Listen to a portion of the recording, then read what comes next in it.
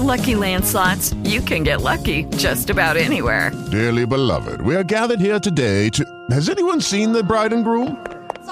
Sorry, we're here. We were getting lucky in the limo and we lost track of time. No, Lucky Land Casino, with cash prizes that add up quicker than a guest registry. In that case, I pronounce you lucky. Play for free at LuckyLandSlots.com. Daily bonuses are waiting. No purchase necessary. Void where prohibited by law. 18+. Terms and conditions apply. See website for details. Hello everybody, I hope that you're all doing well. Well, welcome back to another episode with stories guaranteed to give you the chills. Let's get right into it as we drift further into Mr. Creep's mind. Some friends and I explored an abandoned school. I was the only one to leave alive. Written by Lofo. The most sobering moment of my life happened as I hid underneath a moldy and waterlogged desk. Underneath that desk, I realized that, in all probability, this was it. I would never be able to go home again. I realized this as I hid from the snarling and heavy-breathing thing that I could hear just beyond the thin metal backing of the desk. The thing that I was sure would be the death of me. Sam, Nathan, and Ellie climbed into the truck, a snow-white 2016 used Chevy Colorado. My pride and joy since I had driven it off the lot only 2 years ago. Having already driven 2 hours, they weren't looking forward to another hour and a half, staring out of the window into the dull countryside of rural Tennessee. Once the last seatbelt had clicked, I slid the gear shifter in reverse and backed out of the empty lot of a Barnes & Noble bookstore. Within minutes of reaching the highway, Nathan had put in his earbuds. He was content with staring out of the window and listening to the latest episode of whatever his latest podcast fixation was. A look in the back seat revealed Sam scrolling through Instagram, and Ellie fast asleep on his shoulder. A puddle of drool cast a shadow of inevitability on his shoulder. He didn't seem to pay any attention to it. The silence was fine with me. I liked it, and evidently so did they. I had only known Sam and Nathan for just north of 4 months and Ellie only 7 more than that. Yet still I had no hesitation bringing them along for something that I usually did on my own or with one other person at the most. They all came off as capable enough to run away if we heard sirens outside, and mentally strong enough to not give up any names if they weren't fast enough. I had heard of this place in passing from some guy online. The post read, "School abandoned in the late 70s, early 80s, filled with all kinds of cool stuff."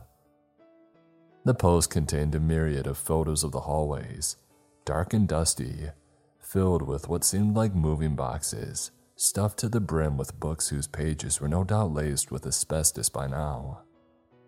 The rest of the photos were things that he had pulled from said boxes. A few interesting things, old magazines, books, and a cassette tape labeled "Sex You Up," and promising enough.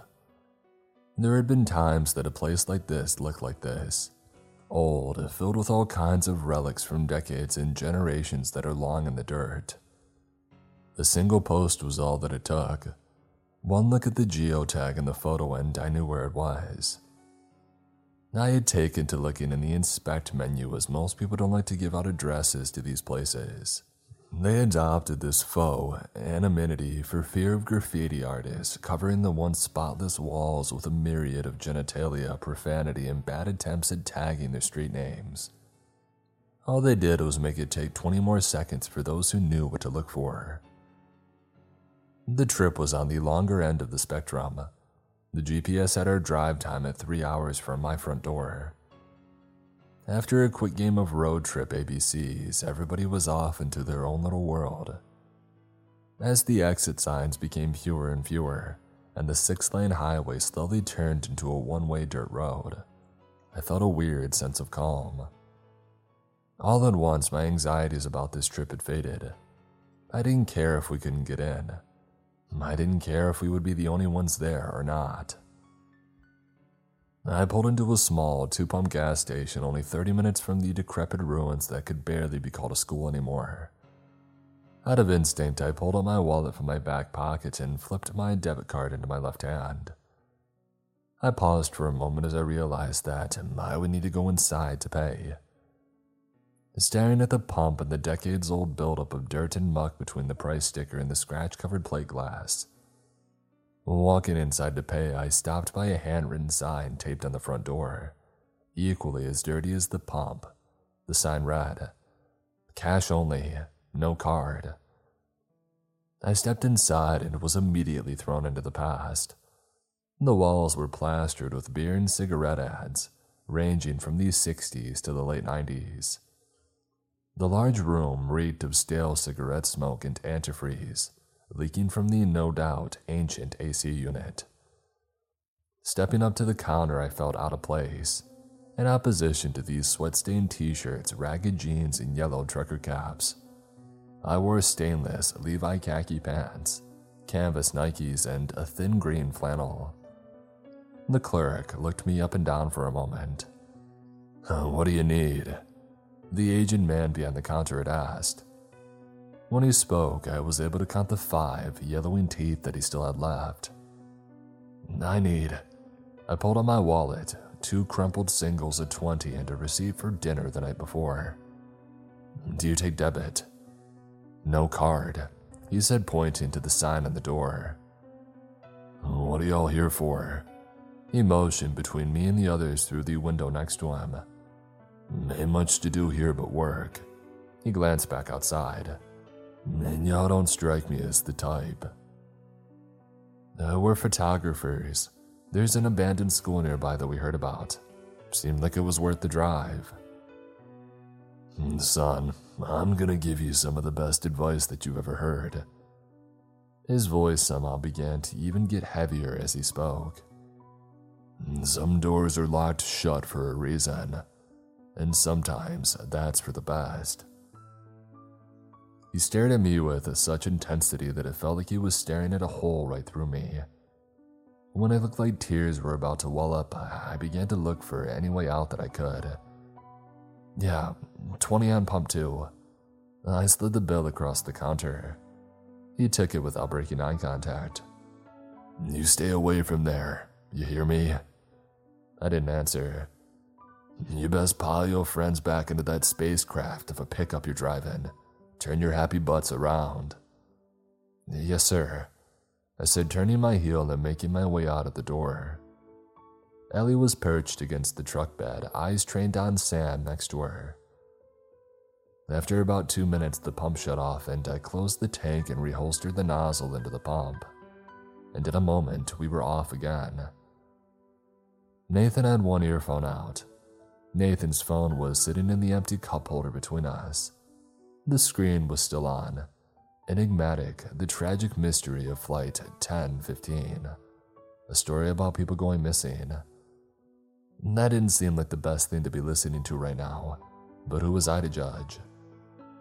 As the road kept going in a straight line, I began to zone out, picturing all the things that we could find inside, the photos that we could take. In what felt like 5 seconds, the GPS dinged at me. "You've arrived at your destination." When I became fully aware again, I found myself parked in front of the school. The faded sign read, "Alderson Academy. The Word of God guides us." The lot was barren pulling in. My tires warbled and crunched over the tall crabgrass and weeds growing between the cracks in the concrete lot that looked like it hadn't been attended to since before I was born. 3 cars sat dormant at one end of the lot. Lined neatly in a row, all of their windows had been either rolled down or smashed. Their insides had been ransacked as if somebody had wanted to get rid of any resemblance to the interior of a mid-90s Ford Taurus. The dashes were smashed, glove compartments were gone entirely, and the steering wheels looked like they had been on the losing end of a fight with a sledgehammer. Each interior emitted the slightest hint of bleach from no particular source, as if the entire inside had been drenched at one point or another. Putting on our respirators, I found myself itching for a reason not to go inside. A burning sensation began to form at the pit of my stomach. All of a sudden, I was the one with cold feet. I had practically begged the other three to come with me. I couldn't just turn around. I found myself making a mental list of all the things that could go wrong. When I ran out of any plausible ones after the first few seconds, I fastened my respirator and made my way to the front door. Sam, Nathan, and Ellie not far behind. "You do this kind of thing a lot," I heard Nathan ask from behind me. When I turned around to answer him, I saw that the question was directed towards Sam. I didn't hear his answer, something about his brother in Peru. My mind was more occupied with what the man at the gas station had said to me before I left. "Some doors are locked for a reason." Those words echoed back and forth as I wrapped my fingers around the master brand padlock that held the front door shut. Next to the door stood a stone cherub. Slightly green with moss, it held a small basket above its head. Around the back, we stumbled on a window that had been left open. Not smashed, open. Behind the window lay a thick sludge of darkness, so thick that my flashlight was unable to pierce beyond a few feet past the window frame. Without hesitation, Ellie jumped through and landed on what sounded like a thin layer of gravel on a linoleum floor. Her personally customized worn Air Force Ones shifted back and forth, slowly eroding the floor with each step. This was layered with the oohs and ahs from somebody who had never set foot into an abandoned building. Next was Sam and Nathan after him. As I watched them go inside, I felt the same burning sensation in my chest that I had only ever experienced at the gas station. It felt like somebody was staring right through me. I stuck my head inside of the window and my eyes quickly adjusted to the blinding darkness. Everyone seemed off in their little world, each of them distracted by a different element in the room. Pulling my head back out, I was instantly blinded by the searing light. As I rubbed my eyes, I scanned the tree line, looking for any reason to pile back in the car and leave. Nothing. I saw a little bit of movement not far into the thicket, but managed to convince myself that it was just a squirrel. When my feet landed on what I had correctly assumed was a dirt-covered linoleum floor, I found myself making direct eye contact with a dusty painting of a giraffe picking leaves delicately from a treetop. As I scanned the rest of the room, I noticed everyone filing out of the collapsing doorway and into the main hallway that, from what I could guess from the pictures, stretched the entire length of the building. As I shuffled behind them, all was still taken aback by the enormity of the place. As we began to walk deeper into the maze-like design, beams of light darted from corner to corner, illuminating every crack and crevice the building had to offer. It wasn't long before we began digging through boxes, our form of archaeology. "Sam, come look at this," Nathan said as he had emerged from a doorway.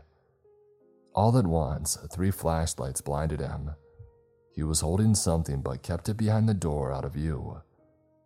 When the light hit his eyes, he shot both hands in front of his face, one to take off his glasses and the other to shield his eyes. As he did, whatever he held slammed to the floor with a loud crash. Whatever glass that he was holding was now in 1,000 different pieces scattered around his feet. Dang it. He bent down and fished out a small photo from what had been a picture frame and shined a light on it. The picture was a spitting image of Sam, with everything from the dirt mustache that one could almost call a real piece of facial hair, to the shoulder-length jet black hair. Sam laughed and took the photo and held it up to his face. I lifted my camera and took a picture. Sam folded the photo and shoved it into his back pocket. "It's mine now," he laughed. I began to walk around more, snapping photos of almost everything in sight. In what felt like seconds, I realized that I had secluded myself away from everybody else. With each click of the shutter button, the flash shot up and illuminated whatever was in front of it before snapping right back down. I took one last photo before turning around to rejoin the group. when I saw a glint of white writing above the doorway that I could barely make out in the darkness. The path to salvation begins with a single step. I figured it looked nice with the light leaking through an open door with light spilling through and onto the filthy linoleum floor. I raised my camera and I snapped a photo. When the flash briefly clicked on, it revealed a long red gash to the left side of a door that led into a bathroom that I'd only just noticed. I clicked the button on the bottom of my light and it sprung to life for all of 6 seconds before sputtering out. I tried everything to turn it back on aside from replacing the batteries with new ones that I didn't have. In all honesty, I shouldn't have left here no worse off than when I had entered, but I didn't. Instead, I resolved to use my camera as a makeshift flashlight, using every flash to map out where I was.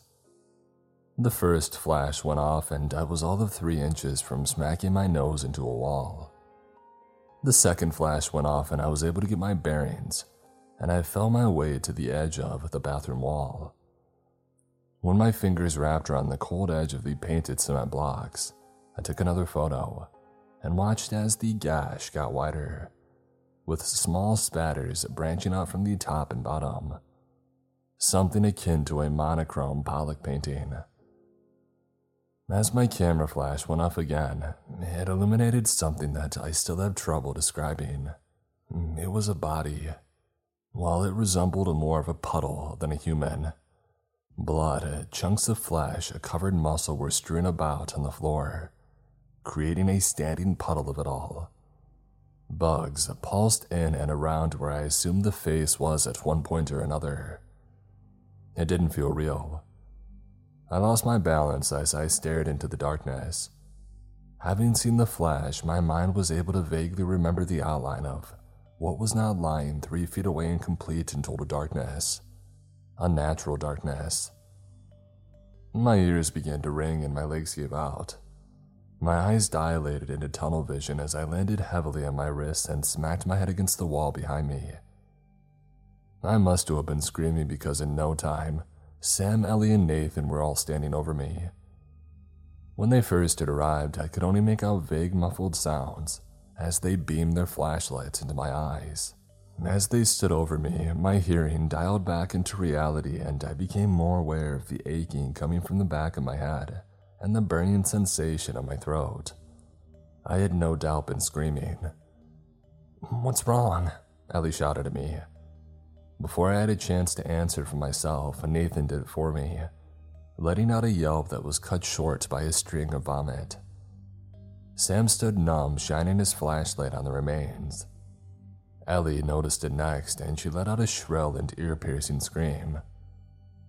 You don't react the same way you think you would in a situation like this. I always found myself watching horror movies telling the characters to stop standing there and to just run. But at that moment, I finally understood what true fear was. It was paralyzing. It held all of us in place like statues.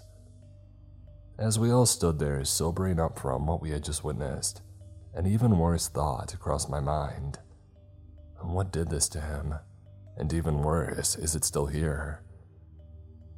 All of these thoughts took hold of everything inside of me, and the only way that I could convey them to the group was 4 words.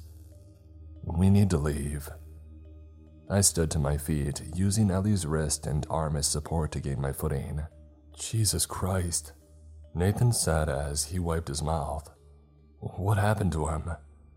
His question came off as an equally genuine and morbid curiosity. The way that his voice cracked, it sounded like it almost hurt him to squeak out the question. Sam was still frozen, his light still shining on the body. He watched the insects pulse and scatter around every square inch of exposed nerve. Judging by the oxidation of the blood, whoever this once was had been here for at least a few days, no more than 2 weeks at most. Crap. Ellie let out and we all glanced over to see her holding her phone above her head. The white background of the emergency dial screen illuminated the brickwork. No signal. No, you've got to be doing something wrong, Sam said, finally snapping out of whatever trance he had been in before, beginning to make his way toward her. You can dial 911 no matter what company's tower you're connecting off of. Well, then there's no tower, Sam. Her voice began to break too. None of us knew how to deal with this sort of thing. I mean, who do you call? Where do you tell them that you are when there's nothing else for miles? When Sam finally tried the phone for himself, he was met with the same busy and no service signal that Ellie had heard. In an instant, they had stopped arguing. From down the hall, the unmistakable sound of boots on the dirty linoleum floor inched toward us at a slow and steady pace. We didn't know what to do. We froze in place for what felt like centuries as the footsteps inched closer with every step. Whoever had been walking must have heard us notice them because they let out a shrill and almost inhuman shriek that echoed through the hallways. It was met with what sounded like a half dozen more from outside of the building. Just down the hallway behind us was the cracked open door of what I can assume used to be a classroom of some kind. Nathan was the first to spot it, opting to leave us and slink his way over without so much as a tap on the shoulder. I grabbed Sam and Ellie and soon we were right behind him. The classroom was laid out as stereotypically as one could imagine a classroom from the mid-70s. One large wooden and water-damaged desk at the front of the room was assigned specifically for the teacher, followed by 4 columns of 7 all-in-one desks. Along the left side of the room were 3 double-door coat closets. Sam and Ellie took one of those while Nathan and I sought refuge behind the desk at the front of the room. As Ellie and Sam shut the door behind them, they crawled inside the closet, and they let the door drop, with a loud clatter against the body of the wardrobe. I could hear them mentally cussing at the same time that I was. The footsteps got closer. None of us could see, but judging from where they had stopped, I was guessing that the person was standing in the doorway. I held my breath, as did Nathan next to me. I held it so long that all I could hear was my heartbeat growing faster and faster until I was sure that it was about to explode.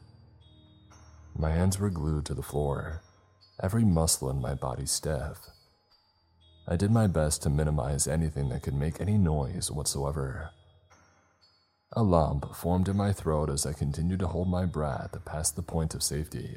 I wasn't able to exhale until I heard Ellie's loud piercing scream come from the closet. I peeked my head over the desk. The large, hulking figure that had made its way into the room. Its body was almost humanoid. A deer standing on its hind legs, its arms were impossibly long and sloped off of its emaciated body. The tips of what I can only describe as claw-bearing fingers were dripped with red. Following the trail up and across its face led me to the fresh body of Sam. His face had been smashed against the coat hook in the inside of the closet. The end stuck through his eye socket, while the rest of it clung to a small strand of an optical nerve that hung just below of his chin. Faster than my eyes or brains could comprehend, the thing at its fist closed around Ellie's throat before slowly squeezing closed. The blood had rushed to her face, turning it beet red. Her eyes went bloodshot while refusing to blink at the monstrosity before her, almost trying to deny what was happening, to rationalize. This only lasted roughly a second before the thing made a complete fist, with a loud crack around Ellie's neck. Her scream ceased and her head dropped like a floppy children's toy. The thing relished at the moment, letting out 3 short and shrill screams at the top of its lungs, dripping red and saliva down the tattered and bloody clothes that it wore. By their condition, I assumed that it had stolen them from another person who had probably come to explore.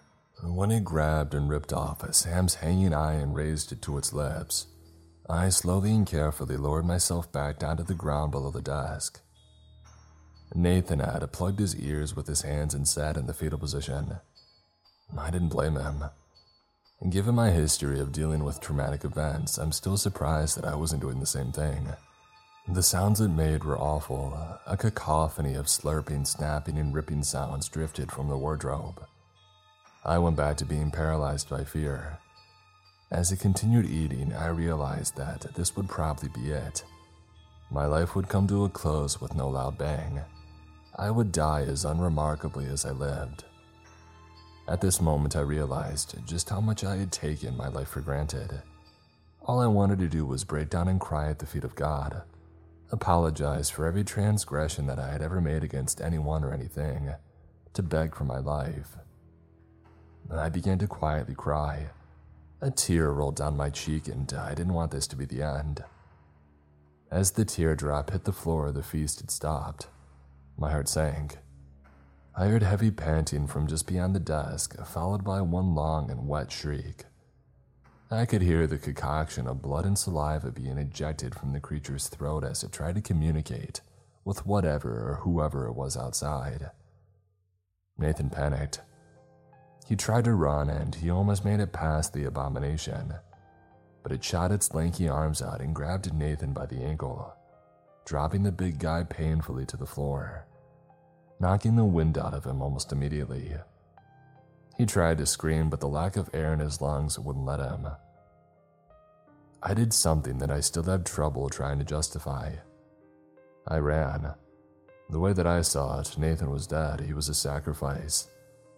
The moment the thing had wrapped its bloody claws around his ankle, he was already reduced to a headstone that marked a closed casket funeral. I pivoted around the desk, knocking over every desk as I passed it to give myself as much lead room as possible. I heard Nathan's last attempt at a hoarse scream get cut off with a loud crunch. It let out one more high-pitched yell before I heard it begin to chase me. No, run after me. I pivoted around the doorway and ran down the hallway, one foot in front of the other. I dipped and dodged every stack of boxes and bookcase in the hallway while, behind me, I heard it barrel into every single object and keep going unfazed. At one point, after I had made it to the west wing where we had entered, I turned around to see it galloping on all fours after me. It was closer than I had thought, only about 5 feet behind my back foot. I kept running. My legs burned as if my veins pumped battery acid. I turned one last corner and saw the entrance to the room that contained the open window. I powered through and slid on the floor, catching myself by gripping the door frame and sliding my feet in. As I took my first step inside, the thing was going too fast to stop on a dime. I didn't waste the opportunity. I barreled straight through the window without trying to open it. I covered my face in the glass, sliced through almost every piece of exposed skin. I crash-landed against the crabgrass lawn and flipped to my back. The deer peered out at me from the blinding darkness. The wax jacket that it was wearing flopped open to reveal exposed rib and muscle. It did not attempt to reach me, simply slinking away to finish its meal. I began to laugh hysterically. I had no rhyme or reason. It was just the only response that I could muster up to keep myself from either passing out or shutting down completely. I laid my head back in reverence only to see a small child standing over me. He wore a small mask made from the skull of what looked like to be a dog.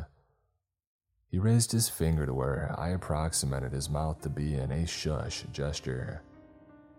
I felt something sturdy crack against the side of my head, and I slipped into a peaceful sea of pitch black.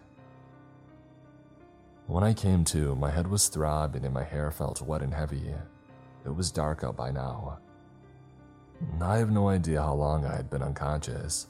All I knew was that it looked like the sun had set hours beforehand. In front of me were 8 figures around a bonfire. All were dressed in robes and wearing animal skull masks that obscured their faces. I tried to move but came to the realization that I couldn't move. 2 large ropes had been tied around my chest and my legs too, and kept my back flat against a tall oak tree. One of the figures approached me, a woman. Her blonde hair protruded the sides of her mask and draped down her shoulders. She pushed her face only 2 inches from the tip of my nose, and I let out the only response that I could think of. "What is this? Who are you people? I'll give you anything, just let me go." The woman removed her mask. Her face had been disfigured at one point or another. Large scars left tracks all over her face. Her lips had been cut open on multiple occasions. "Shh," she said. revealing a set of deep red teeth. She shushed me as if she were a mother trying to calm down an unruly child. "It's not about money, it's about you," she said as she pointed one finger at my chest, still talking in a calm voice. A sweet voice that almost made me forget where I was. She extended her left hand behind her with her palm open, still pointing one finger at me and never once breaking eye contact. One of the other figures, a man this time, handed her a very large and very old hunting knife. She traced it up and around my torso, eventually landing on my stomach. She balanced the knife tip just above my belt buckle. "This is going to sting, but it will all be over soon," she said, still talking in that nurturing voice before pushing the knife into my stomach. I was met with the worst pain that I had ever felt in my life. I screamed and she shushed me again. She began to drag and twist the knife. When I wouldn't stop screaming, she covered my mouth. After what felt like 5 lifetimes, she pulled out the knife. "It's all over, go to sleep," were the last words I heard before I lost consciousness again. When I came to, the sun had risen. The bonfire was nothing but smoldering embers and burnt logs. Around it lay the bodies of all 7 figures still wearing their robes. The woman lay at my feet, still. All at once, I was reminded of the surgery that I had been given the night before. My knees gave out and I slid down the tree into a squat that did nothing but add to the pain. I let out another scream. Over the next several minutes, I began to break away from the rope by sliding up and down the rough tree bark. After I was free, the next several days come in flashes. I remember running to my truck only to find it destroyed and bleached like the others. The next thing I remember is running into the road, covered in red and screaming like a madman. At some point, a truck must have stopped for me and let me in because the next thing I remember, I was trying to mumble the story out to the driver as he drove me to the nearest hospital. When he helped me limp through the sliding doors, I collapsed from blood loss. According to Dr. Foster, I died for 2 minutes as they tried to fill me with as much blood and essential fluids as I had lost. Over the coming days, I recovered in the hospital, keeping a close eye on who entered my room. Police came by as soon as I was lucid again. Wiltshire County Sheriff's Department, their badges red. They asked me as many questions as they could before disappearing again. After 5 days in the intensive care unit, I was finally transferred to a shared room and was finally able to sleep through an entire night. I don't like it here. Last night, a nurse came and woke me up in the middle of the night. "It's all over, just go to sleep," she said, smiling at me, revealing a set of deep red teeth before everything went black.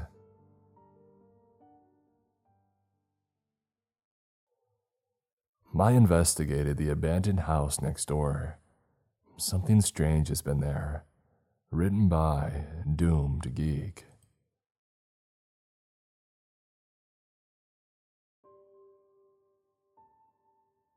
When the people next door moved out, I was over the moon. It meant no more having to listen to the dog they kept tied up in the backyard yapping morning, noon, and night. It was a horrible animal. Looked closer to a rodent than a hound. It meant no more being woken up at 2 a.m. by the sound of tires screeching to a halt. I would lie in the dark staring up towards the ceiling, my heart pounding in my chest, waiting for what came next. The slurred and raised voices, the doors being slammed shut, and then the music beginning. It went on some nights until dawn, and I didn't get any sleep. The people next door moving out also meant no more things would be thrown into my backyard by them. No more crushed beer cans or empty popcorn boxes. I swear they thought my backyard was a refuse dump. I complained, of course. I phoned and wrote to the authorities. I was told at first to keep a diary of the disturbances, which I did, and when I sent copies of that, I was told that somebody would come visit. But they never did. I called the cops as well, but they didn't come either. Through all of this, I never confronted the people next door directly, though I wanted to so badly. I was convinced if I had, that they would become violent, and I was not somebody who could defend themselves in a fight. And so I suffered, for 5 years in all, until that day when I was taking out my trash, like a civilized person does, with it in a bag tied at the top, that I would put in my bin. I was stood on my front porch when I saw the trunk of their car open and there were suitcases and bags on the ground. And then the man appeared. He was staggering under the weight of a large cardboard box, which he loaded into the trunk before slamming the lid closed. Or he tried anyway, but the box was too big to fit in and the lid wouldn't shut. A reasonable person would have taken the box out and tried a different arrangement. But not him. He slammed the lid down again and again, cussing each time that he failed. And then he just seemed to give up and he left the trunk hanging open while he turned his attention to throwing the suitcases and bags into the back seat of the car. There was no sign of his partner, and the part of me which enjoyed late-night true crime shows on TV as a guilty pleasure began to wonder if he had done away with her. If one of their drunken arguments had gone too far and she was now buried out in the backyard. But no, she appeared. A handbag dangling off each arm and carrying the yapping monster.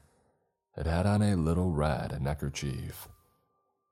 Ignoring the man who was now trying to force more bags into the back seat, even though they were clearly full, she got in the passenger seat and sat there while the dog squirmed and yapped. Finally, he managed to force the back doors of the car closed and climb behind the wheel. The engine started on the third attempt and they rattled away. My house and theirs were the only two around and were situated at the end of a mile-long narrow road. Everything else for a good distance was woodland. After they had pulled away and disappeared out of sight, I went to stand in the middle of the road and I listened. And do you know what I heard? Nothing. Except the chatter of the birds in the trees and a few branches being rustled by the breeze. A couple of tears ran down my face. I wiped them away and went back inside my house. It was such a good feeling. A weight had been lifted. I hoped. Had they really been them moving out, or were they just going on vacation and in a week or two they would be back, and my waking nightmare would start over? I was mightily relieved then when a couple of days later, a truck pulled up in front of the house and a for sale sign was erected next to the porch. I said, "Yes," and I punched the air. That got me a funny look from the man who had put the sign up, but he said nothing and packed his tools up and drove away. I went over to have a closer look at the sign. I couldn't imagine what the point of it was. This was a dead-end road, so there were no passing traffic. No one walked along here either. Maybe it was something the realtors did automatically for all the properties that they handled, I figured, and then I punched the air again. The for sale sign didn't matter.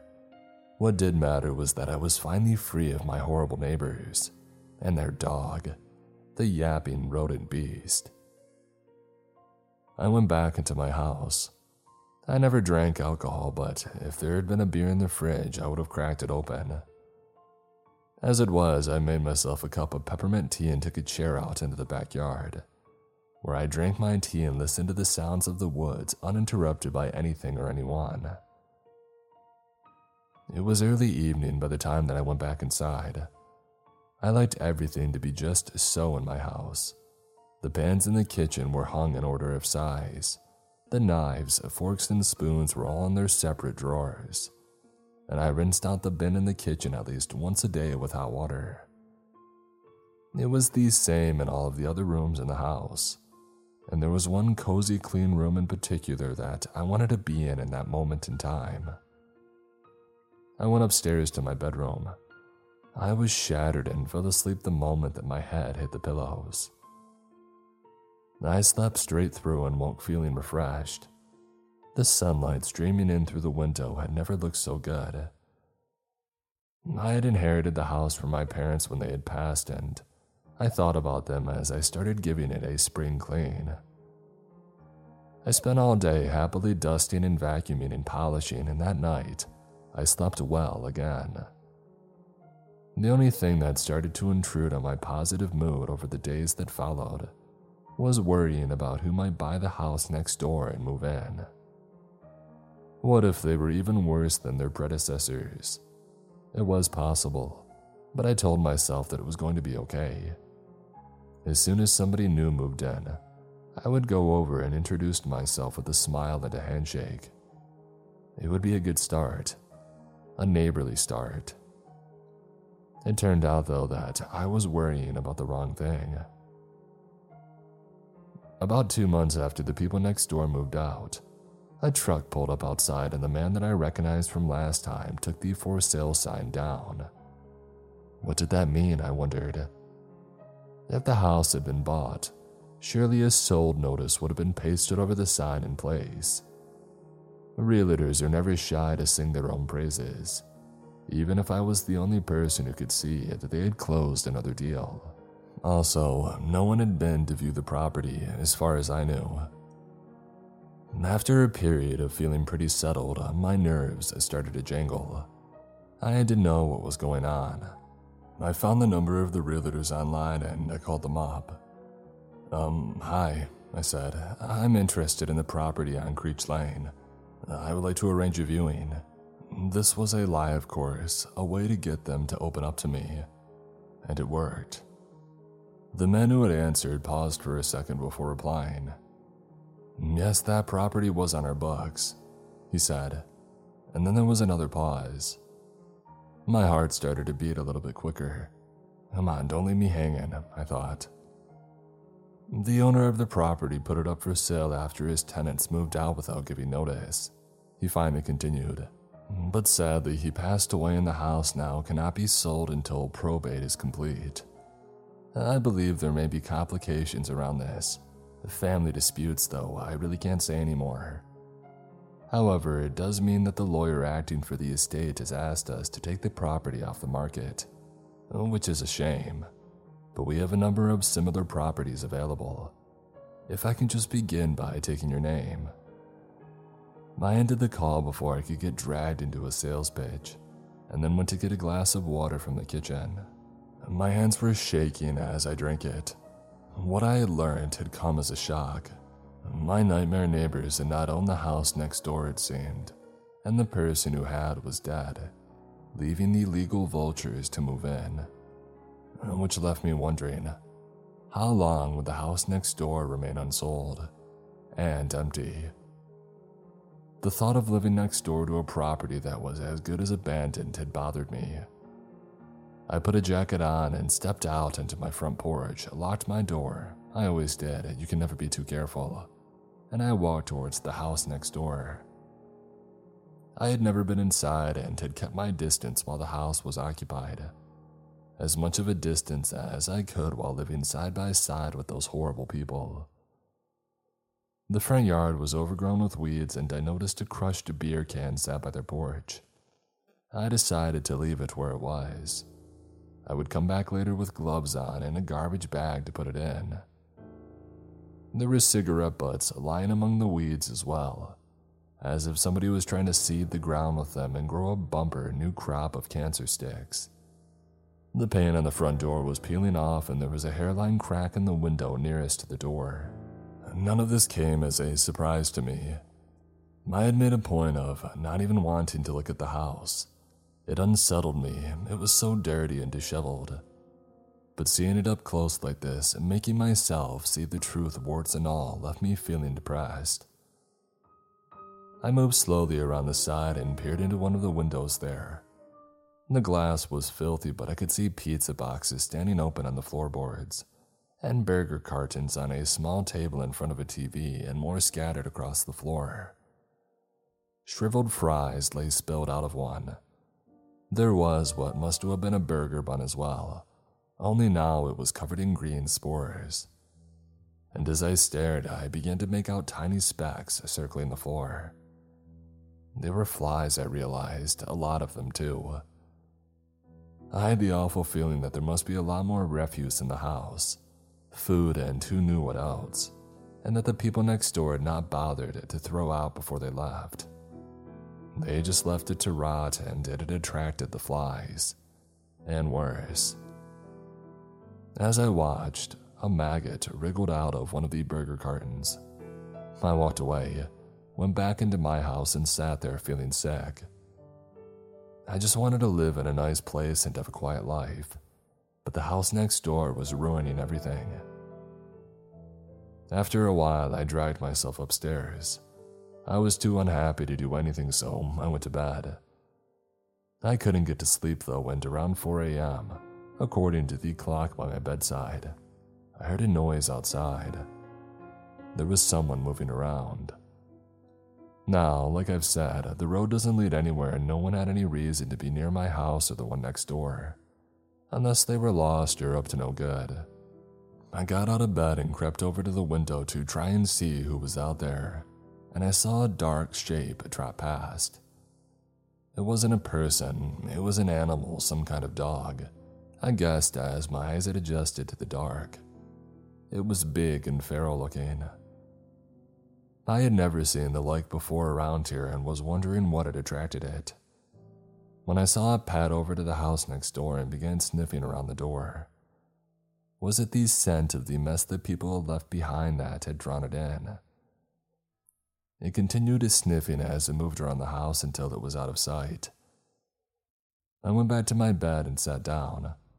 Not only was the house next door an eyesore, and a bug-infested one at that, it was now attracting scavengers. I could have wept. Through the rest of that night and the days and sleepless nights that followed, I did a lot of thinking. I felt like a victim and I hated that, but what could I do? One idea that I had was to sell my house and buy another place with the proceeds.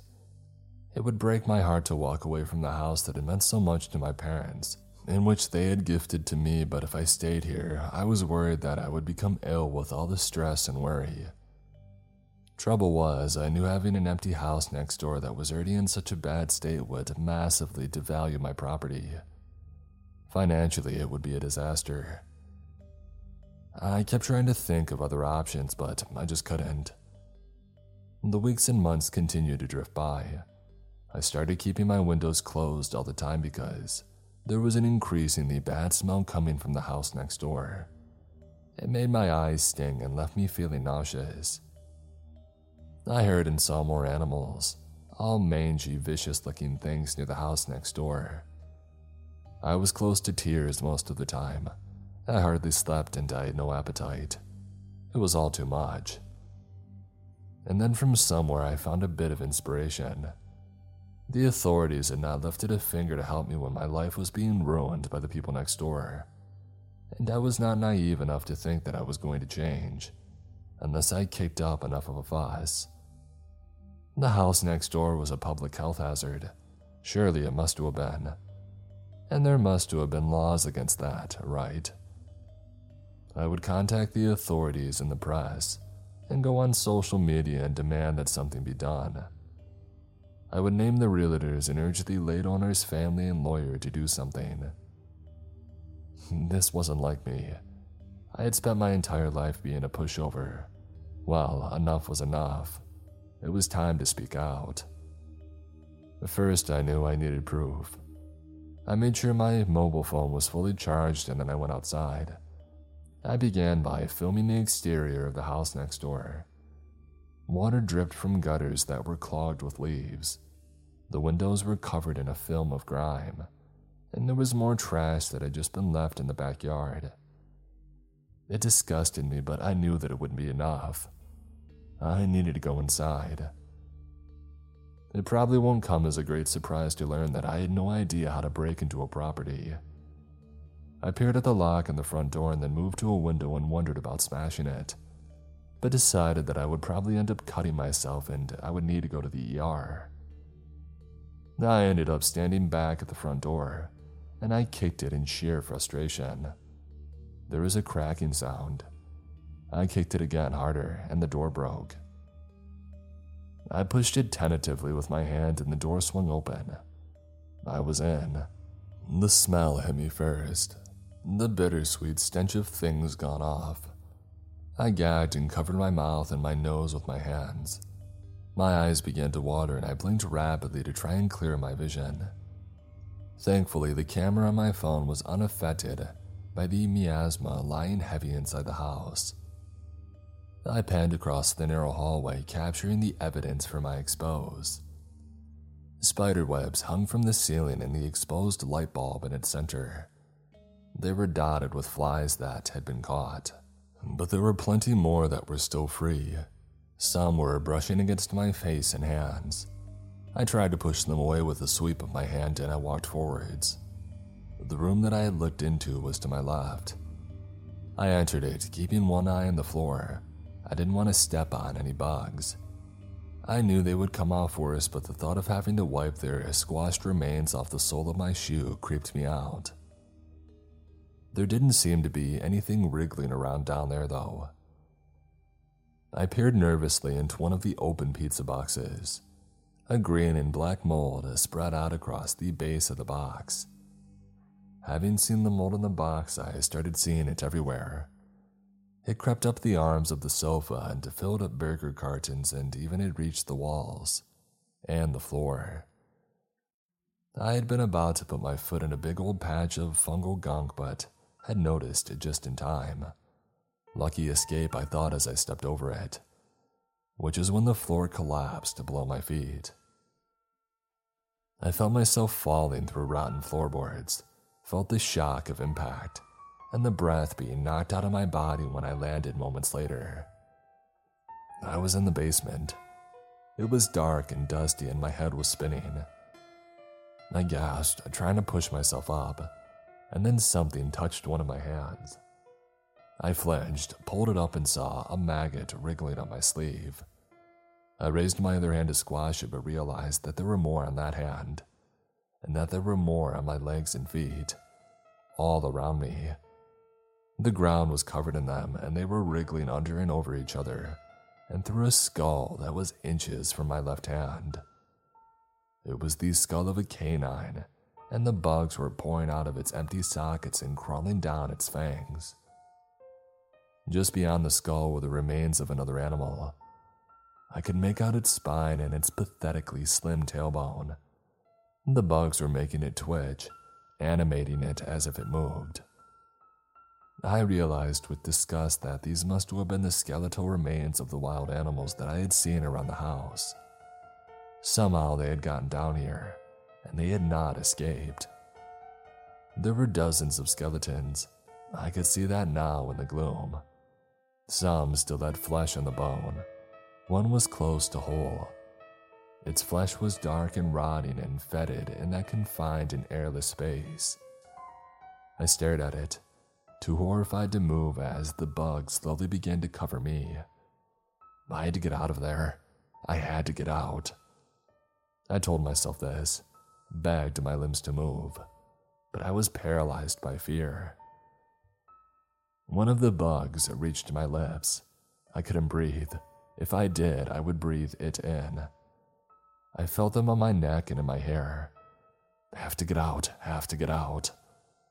My mind raced and somehow I managed to move one of my hands. I lifted it.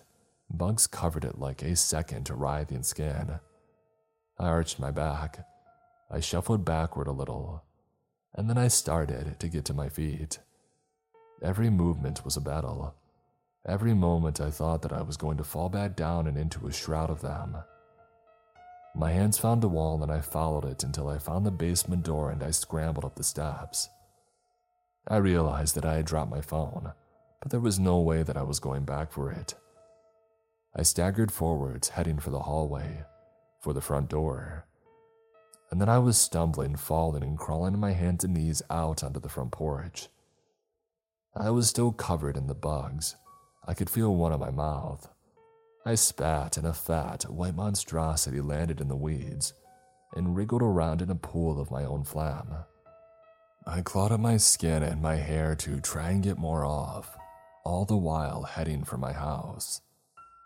I was at my front porch. There were a lot of bugs on the ground by now, but it felt like there were still hundreds of them inside of my clothing. Thankfully, there was no one else there to see as I stripped off my clothes and swept the rest of myself clean as best as I could. And then I ran into my house and straight through to the shower, where I stood under scalding hot water and tried to bear it as long as I could. I was feeling lightheaded by the time that I headed back into my front room. I had on a t-shirt, old blue jeans, and sneakers, and I felt my skin raw but clean at the same time. I sat in my favorite, comfy armchair and took a deep breath. I needed to think, to understand what had just happened, so I could work out what to do next. One explanation came to me quickly. It was that the house next door was somehow changed. It had become a trap, one that attracted victims to feed its new, warped nature. Each victim was drawn in by the scent of the rotting flesh of the animal that had gone before, and me, I had been drawn in on their trail.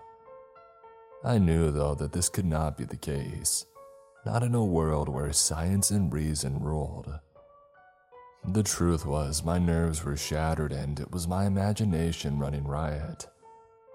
But I could not shake the feeling that I had been in the grip of something twisted, something malevolent, and I had escaped from it by the skin of my teeth. I took more deep breaths and told myself that I was safe in here, in my ordered, clean house. I just needed to rest, to close my eyes and get a little bit of sleep. I sighed, started to drift off, and then I saw the bug on my pristine floor. It must have wriggled off my body while I was rushing for the shower. I shot to my feet. I needed to stamp on it, but it was gone. It had disappeared into a gap between the floorboards. And then I saw another, and another one. I couldn't stay in this house after this. I would find a motel for the night and then think on what to do next, though I honestly didn't know what that would be. I headed for the door and opened it. The house next door brooded, silent and foul. I stared at its windows, its broken door. Something told me that it wanted me to go back inside and lie down in the darkness. I shook my head. I felt like I was losing my mind. I retreated back into my house and I bolted the door. I'm sitting in my bedroom right now writing this. I'm going to press post soon because it's getting harder and harder to concentrate. I'm so tired and I feel sick, and I can't stop thinking about the house next door. How if I went back, I would finally be at peace. There would be no more noise, no more fear. I would know nothing as I decayed, and the house next door fed on my rotting remains. No, dang it. I'm not going to do that. I'm going to go downstairs and leave my house. I'm not going to let myself be drawn into the house next door. I'm going to walk the mile along the road to where there are lights in the distance and passing traffic. I'm going to hitch a ride and go a long way away and start over. This is the end of my story, and a beginning.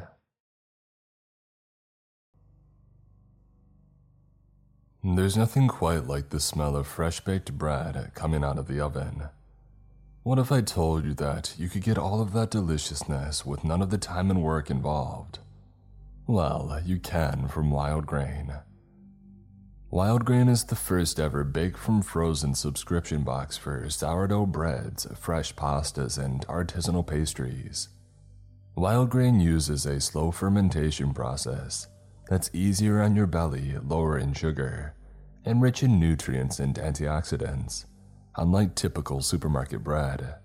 Every item bakes in 25 minutes or less as well, which is very convenient. Wild Grain is offering delicious products such as an ancient grain sourdough loaf and fresh artisan fettuccine pasta. I received both of these items in my wild grain box and both were absolutely delicious. They tasted better than the regular stuff that I would buy at the store and much more fresh. My favorite had to be the Ancient Grain sourdough loaf. It was great for sandwiches or just good on its own with some butter and oil. And I felt good after eating it, not weighed down or too full. Plus, for every new member, Wild Grain donates 6 meals to the Greater Boston Food Bank, so you can eat good and do good all at the same time. All you have to do is sign up at wildgrain.com/creep and choose which type of box you want to receive and how often. It's easy to reschedule, skip, or cancel. Plus, for a limited time, you can get $30 off the first box, plus free croissants in every box when you go to wildgrain.com/creep to start your subscription.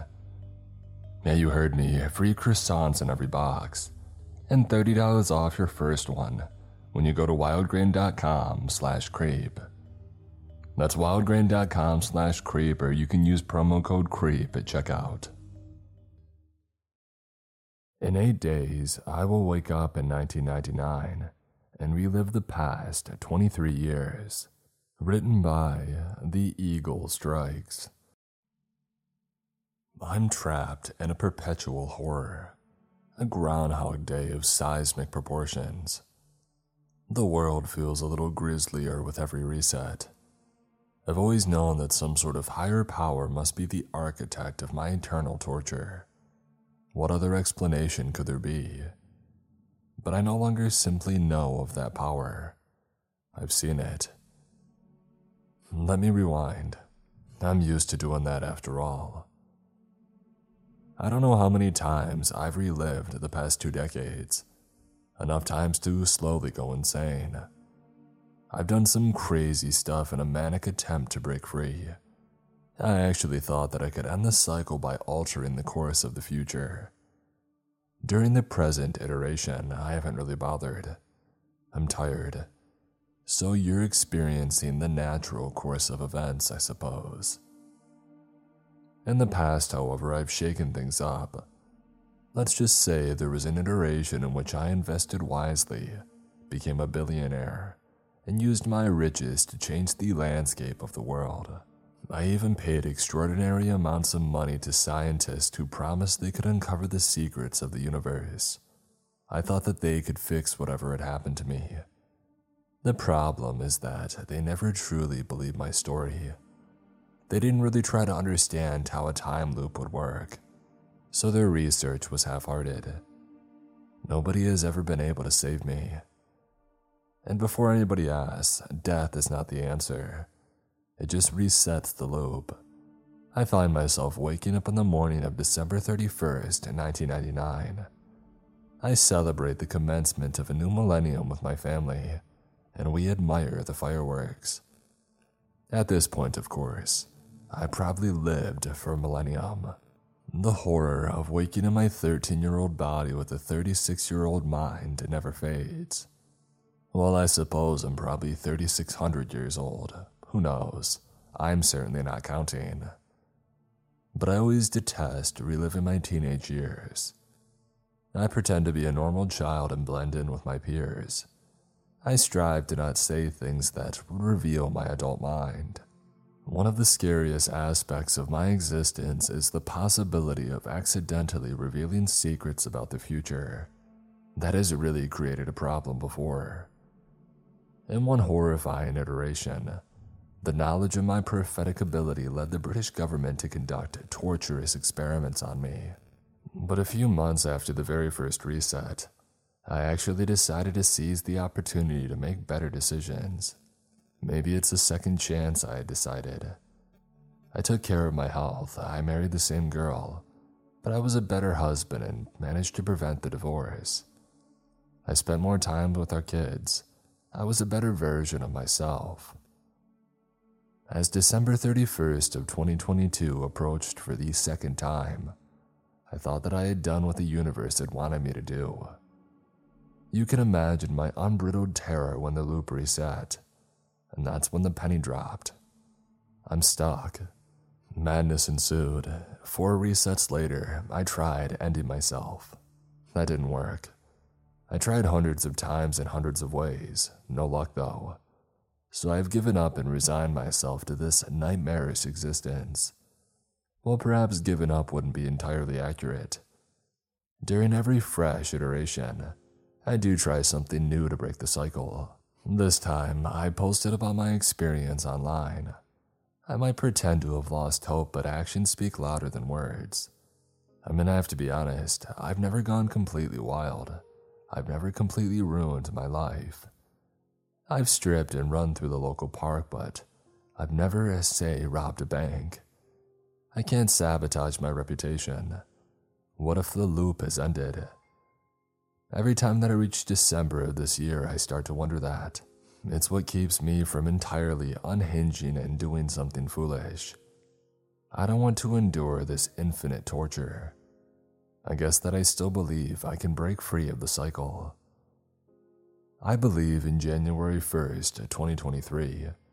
I'm sure all of you will see it. Surely when that day arrives, I'll have discovered a way to move beyond the loop. Eventually, I have to make it to the next year, right? What's the alternative? I can't seem to die after all. Well, that's what I used to believe. After a certain number of resets, I began to notice something disquieting.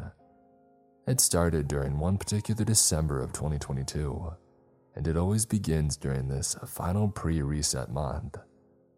Something is watching me.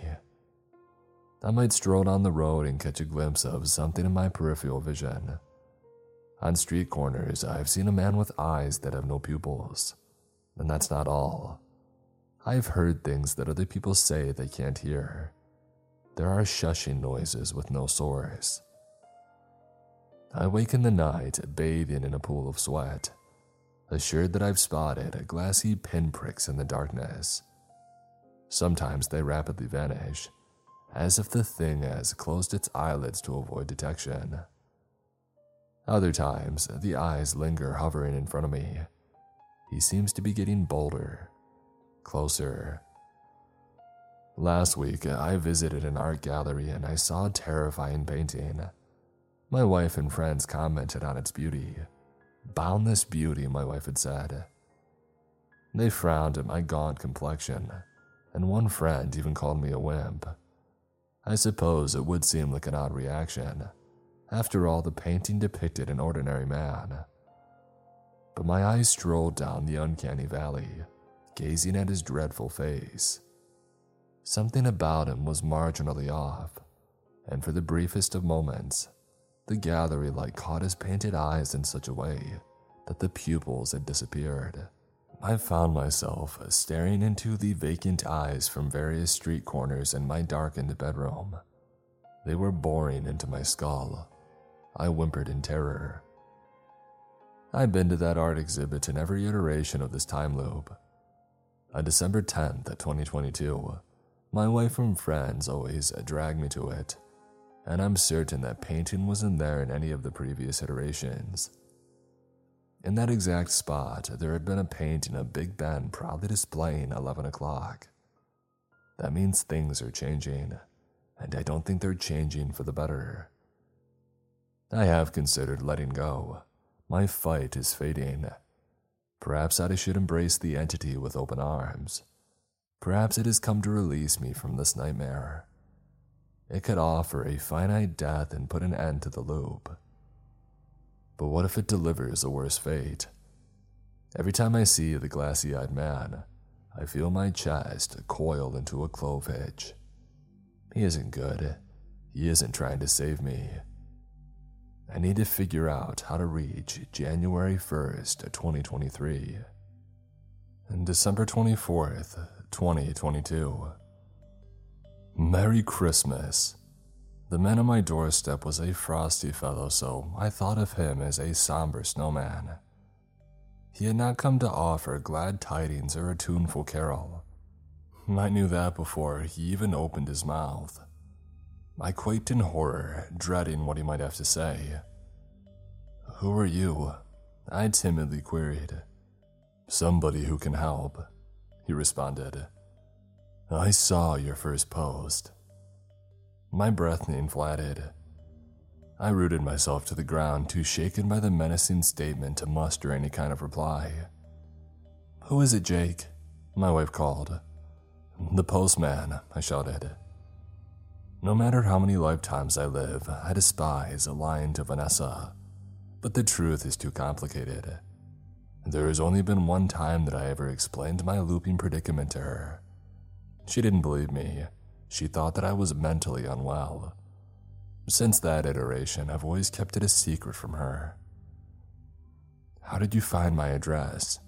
I eventually whispered. Does that really matter? He replied. I had to see you. I traveled a long way. I think I can stop what's happening to you.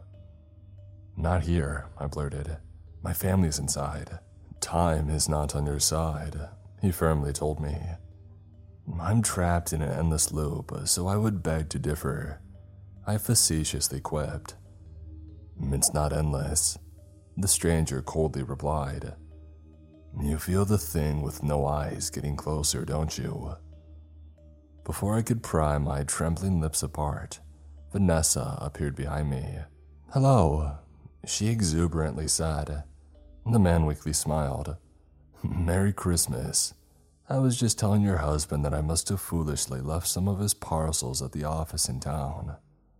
Right, I added. In fact, I think we should come down to the delivery office. What have I told you about ordering presents late, Jake? Vanessa mumbled, rolling her eyes. I know, I smiled. Don't worry, I'll be quick. Away from Vanessa's prying ears, we decided to meet at the town hall, which was only around the corner. Still, the drive to our rendezvous point was unsettling. I followed the man's black sedan in my beaten-up family car. No matter which radio station I chose, however, I was horrified to find that the same song played. Stairway to Heaven. The once beautiful guitar passage now seemed to harbor a sinister secret. I turned off the radio, but silence didn't make the journey any easier. The disused roads of the festive season felt haunted. Trundling behind the mystery man's sedan, I stole glances at icy alleyways on either side of the road. Shivering, I kept expecting to see him.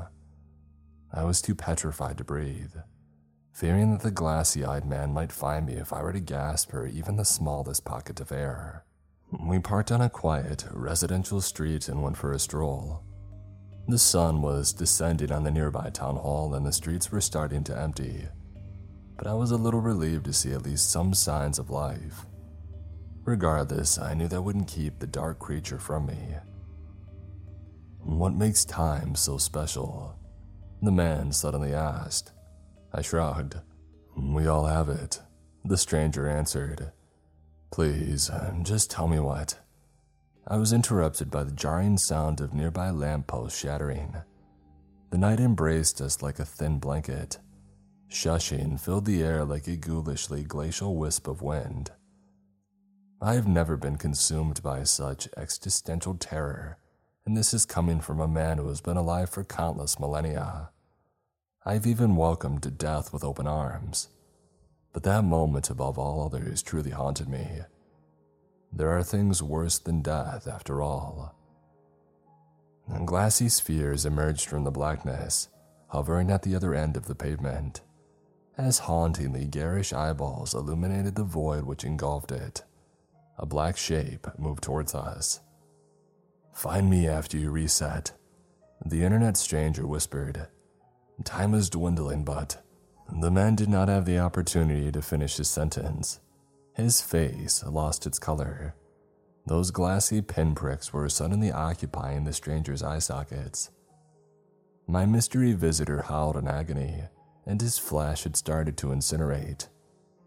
There was no fire, but you wouldn't know that from the sight and smell of the man's disintegrating flesh. Blackened strips of skin peeled from his skeleton. His wall was that of a dying animal, desperately crying for a savior that it prayed would emerge from the darkness. Nothing came to save the man. Collapsing to his knees, his clothes shriveling atop his melting flesh, the stranger's cries mutated into hoarse whispers. I saw his tongue wither in his open mouth. I think he tried to say something with his final breath, but all that he could achieve was the most horrific moan. He was reduced to the blood-red meat beneath his skin. I suppose there were still gauntly eyes lodged in his skull. They weren't his eyes, though. Bereft of life, the man toppled to the ground. From his burnt body, a specter ascended. Those soulless pinpricks materialized in the shadowy darkness, gazing into my soul. The glassy-eyed man did not speak. I, on the other hand, could not speak. Suddenly, there was pain. Inconceivable pain. I tentatively peered down to see a black limb, flesh composed of night itself, piercing my left shoulder. Terrified beyond comprehension, I tried to bellow in pain, but my fragile body could scarcely manage a whimper. When I woke, I was in my 13-year-old body. Of course, death would have been too easy. The man was right. Time, we all have it. Some of us have all of it. And before I could fully process my surroundings, I realized that my body was in agony. Blood was soaking into the bedding from the wound on my left shoulder. My wound was still there. Immortality was no longer a foregone conclusion. The glassy-eyed man could end me. Following a hospital visit with my bewildered and traumatized parents, I resolved to change. I would no longer accept this existence. I might not survive my next encounter with the glassy-eyed man, and who knows where he might send me if he were to kill me.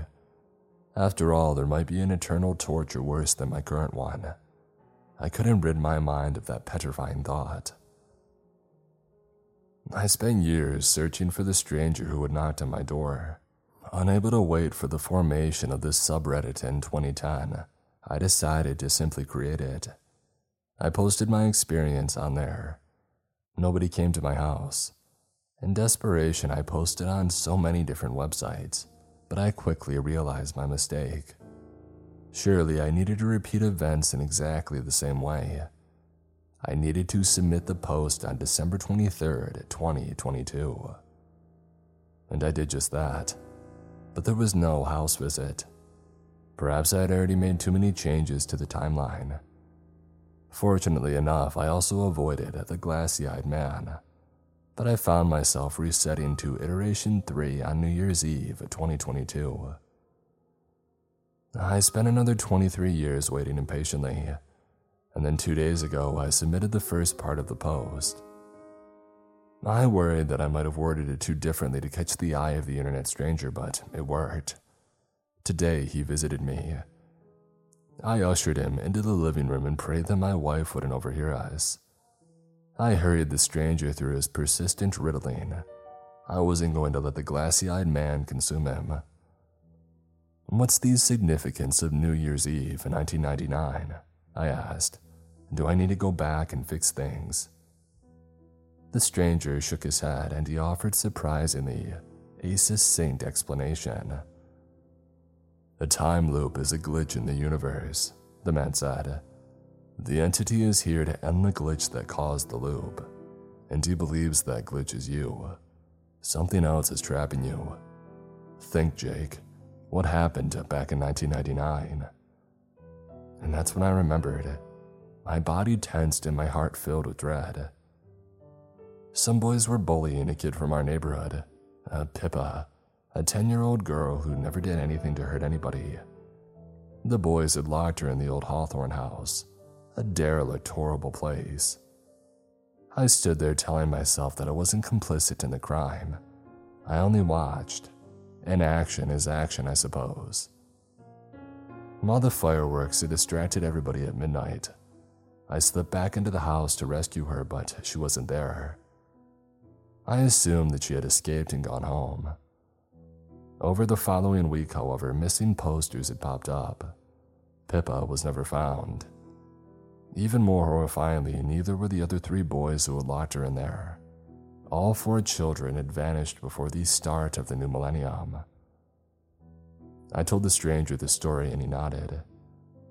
There are things in this world that defy reason. I've seen them, and that's why I came to you. Pippa needs help, he said. I think she and those boys who stole in that house. I don't think the Hawthorne place abides by the rules of time. The man whispered. What do you mean? I asked, shuddering. The stranger paused. Based on things that I've experienced, I would say it's an 11 shrine. An unholy place that ensnares people at the turn of every new year. Such places exist outside of space and time. Pippa is the force that keeps resetting your timeline. If you free her and the boys, you might be saved. They would be returned to the moment of their disappearance in 1999, but that would be the original timeline, a parallel universe.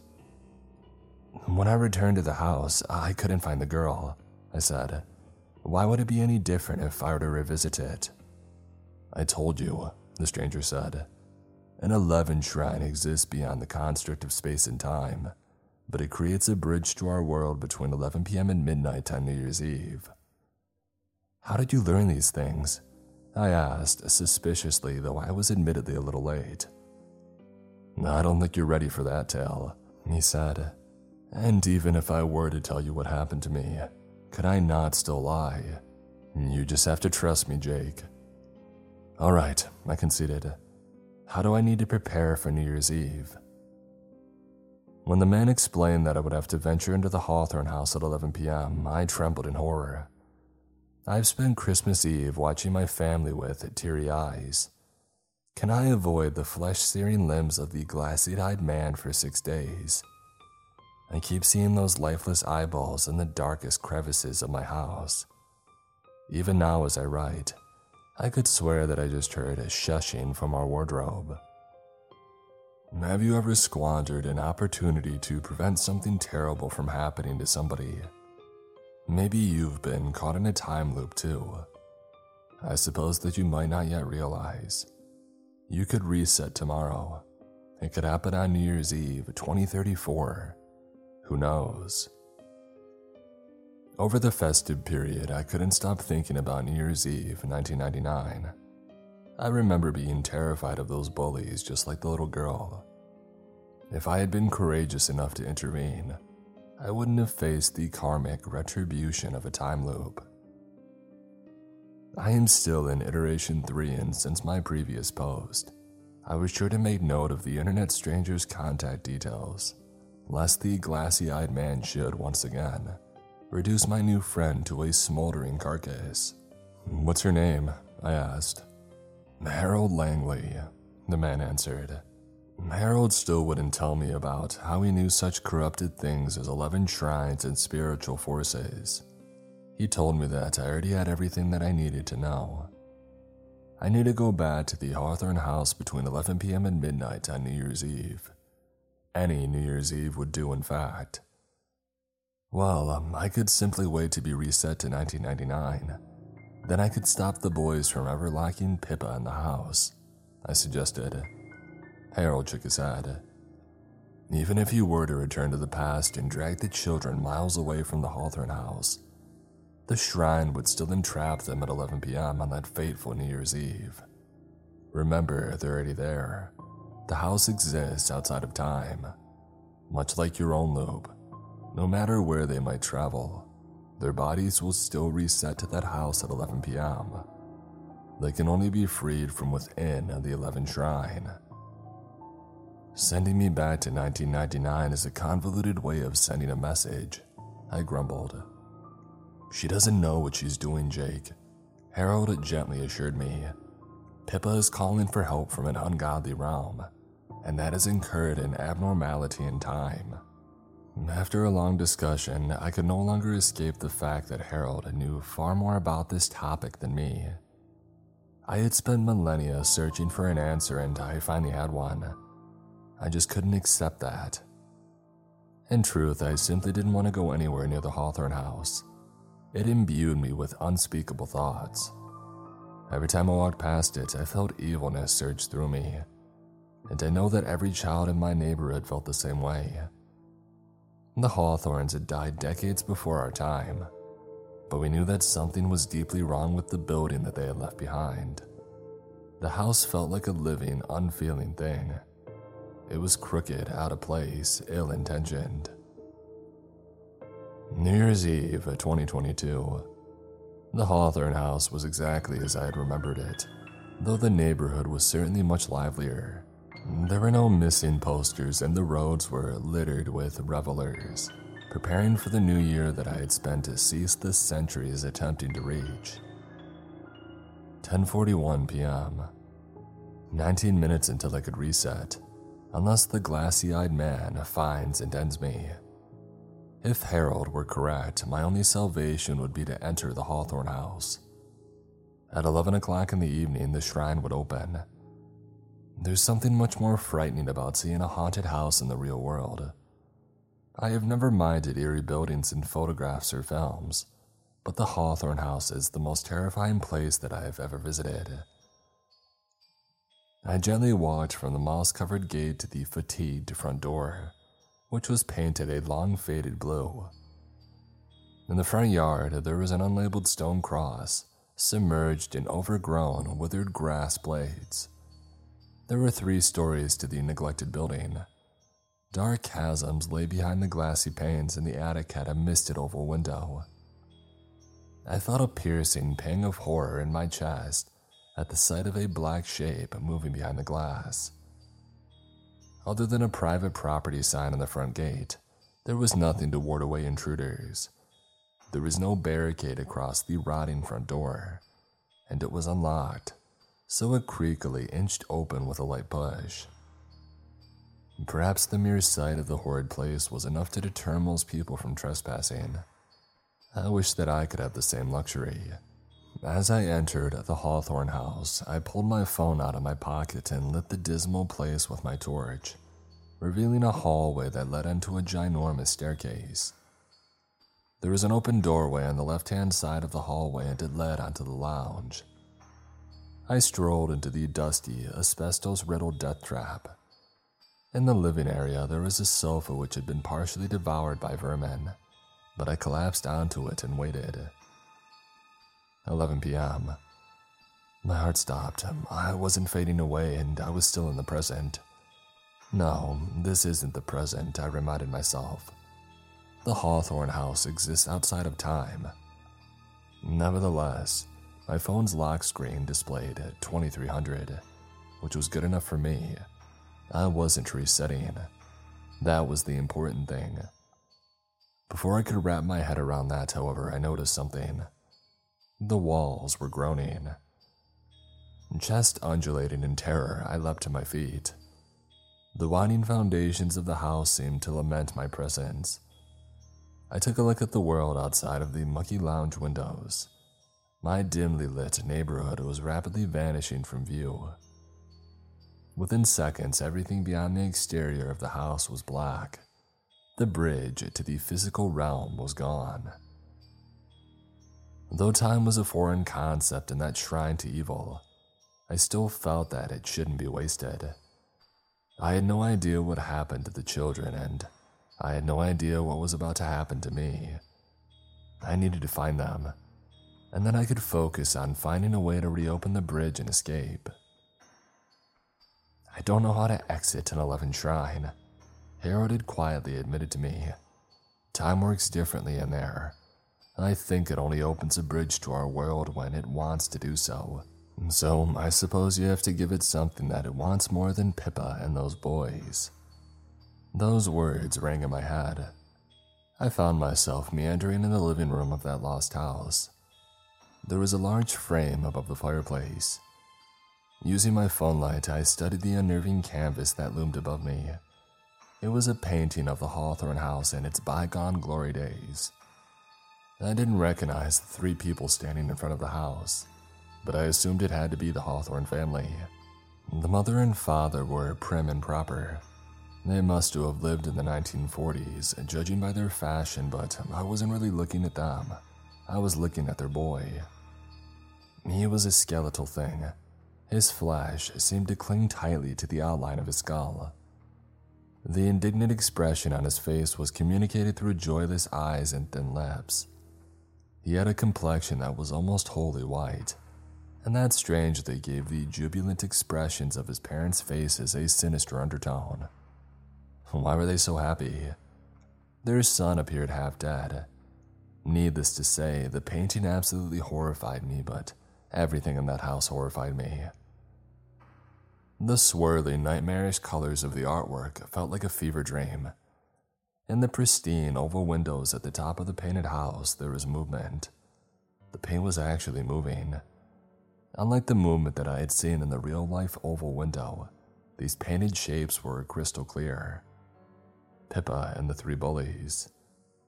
Their mouths were agape, much like the man in the Scream, and they were huddling together, ferociously banging their tiny fists on the window. As if that weren't horrifying enough, there was more movement in the picture. The painted mother turned around and started strolling along the path, heading towards the house. The sun was decaying before my very eyes. His painted form seemed to be crumbling, yet the father smiled and the mother continued walking towards the house. She reached the front door. Thumping followed. And I do not simply mean that I saw the painted mother thump the painted door. There was a thumping sound on the real-life door, which was in the hallway behind me. A blood-curdling screech followed. It was a woman, I suppose, but her voice was no longer sounding human. There was a guttural and distorted quality to it. "Don't take my child from me." I had no desire to hang around and find out what she meant. I sprinted from the living room to the hallway, praying that the front door would hold, and I held my body up the rotting stairs, 2 at a time.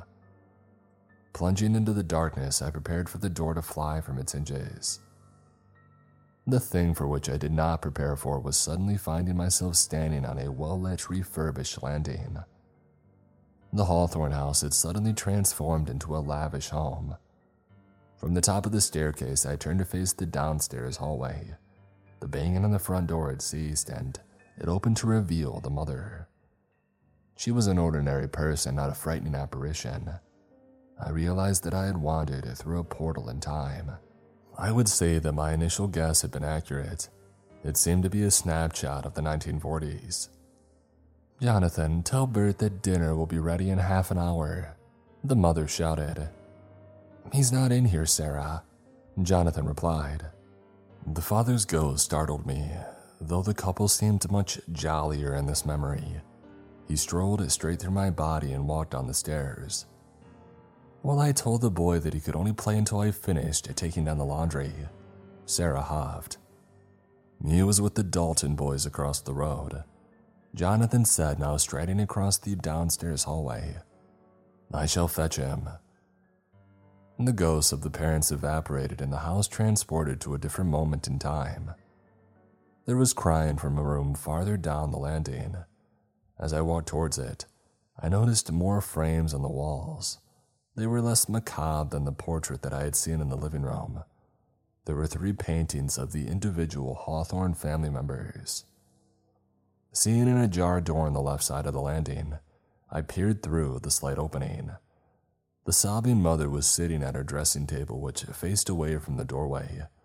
I could only see the back of her body. The father was holding her shoulders in futilely, striving to console her. "I cannot live without him, Jonathan," she wailed. "A mother cannot live without her baby." "You shouldn't have to do that," Jonathan promised. "I have found a way to return his soul to us. Francis acquired some books. There are rituals that can help, but they come with a price." "Any price," Sarah coldly interrupted. "And what of the boys who murdered our child?" Jonathan asked. "Death would be too merciful," she said. "I agree. From my readings, I have learned ways in which we could make them suffer. If we could transform this house into unhallowed ground, we could ensnare their souls and eternally trap them here. They would become part of the building's woodwork. We would have to build an 11 shrine on the eve of the new year. There might be consequences for others who step foot in this land, but do it, Sarah icily whispered. The world washed away again. I saw brief flashes of the parents in their bedroom. They were drawing bloody patterns on the walls. I heard sourceless screams, cries of anguish from the children who had murdered Bert, I assume. The jigsaw pieces were sliding together. The souls of Bert's killers were embedded in the Hawthorne house. Sarah and Jonathan had succeeded, but had they also managed to resurrect their child? I shuddered, remembering the ghastly painting of a withering Bert in the living room. Something told me that a happily ever after hadn't been in the cards for the fractured family. The lights extinguished. The fresh decor aged in seconds, returning the Hawthorne house to the present. Well, I suppose I wasn't really experiencing any sort of time period. Everything faded away except for one thing, one person, the mother. She was still sitting at her dressing table facing away from the doorway. Her vanity mirror was cracked and coated in filth. I couldn't see her reflection. Her clothes were dusty and tattered. Her once beautiful blonde hair was withered, and she was stroking it with a hairbrush. Her strokes were so vicious that clumps of hair were ripping from her head. No way, I'm not going in there.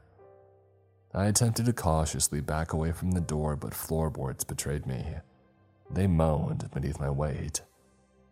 The hairbrushing abruptly stopped. The old rickety vanity stool squeaked as the mother had adjusted herself.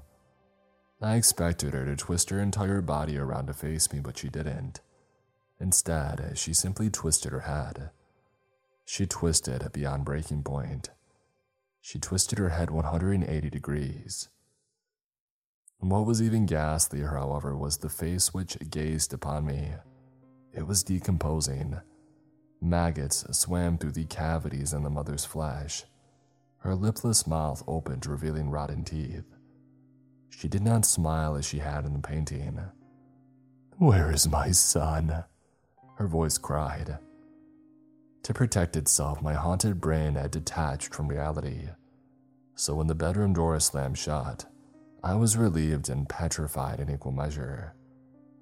I was relieved to be free of the mother's ghoulish gaze, but I was petrified of what I would face next. Remembering why I had come to the Hawthorne house, I resolved to keep searching for Pippa and the boys. I didn't know what kind of demonic specter that I had just seen in the bedroom, and I didn't want to know. Standing in the upstairs hallway, desperately trying to catch my breath, I became aware of a squelching sound. I cast my phone torch onto the wall behind me. A black liquid of unknown composition had scrawled 3 direful words. "Father is home." Moving my light onto the paintings, I saw Bert and Sarah in their portraits. The third painting, on the other hand, was merely a blank canvas. Jonathan had left his portrait. I heard the front door open and slam shut.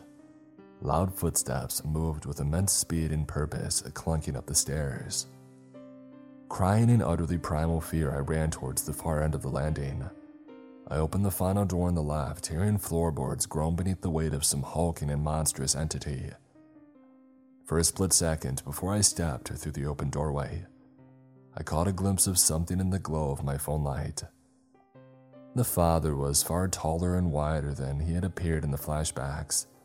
His gargantuan, ghostly form could barely squeeze through the upstairs corridor. His decomposing face was much like that of his wife, but his eyes were bloody spheres in his sockets.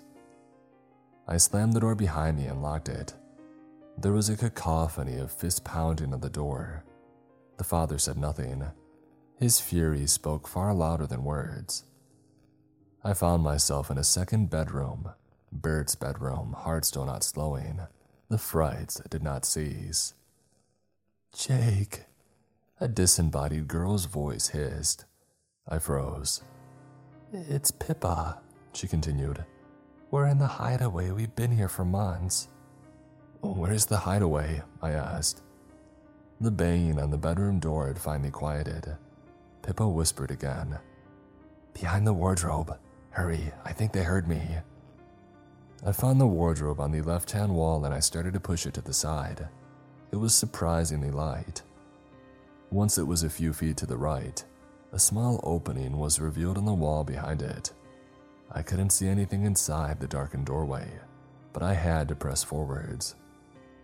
I used my phone to light the way and I found myself ascending a small set of stairs.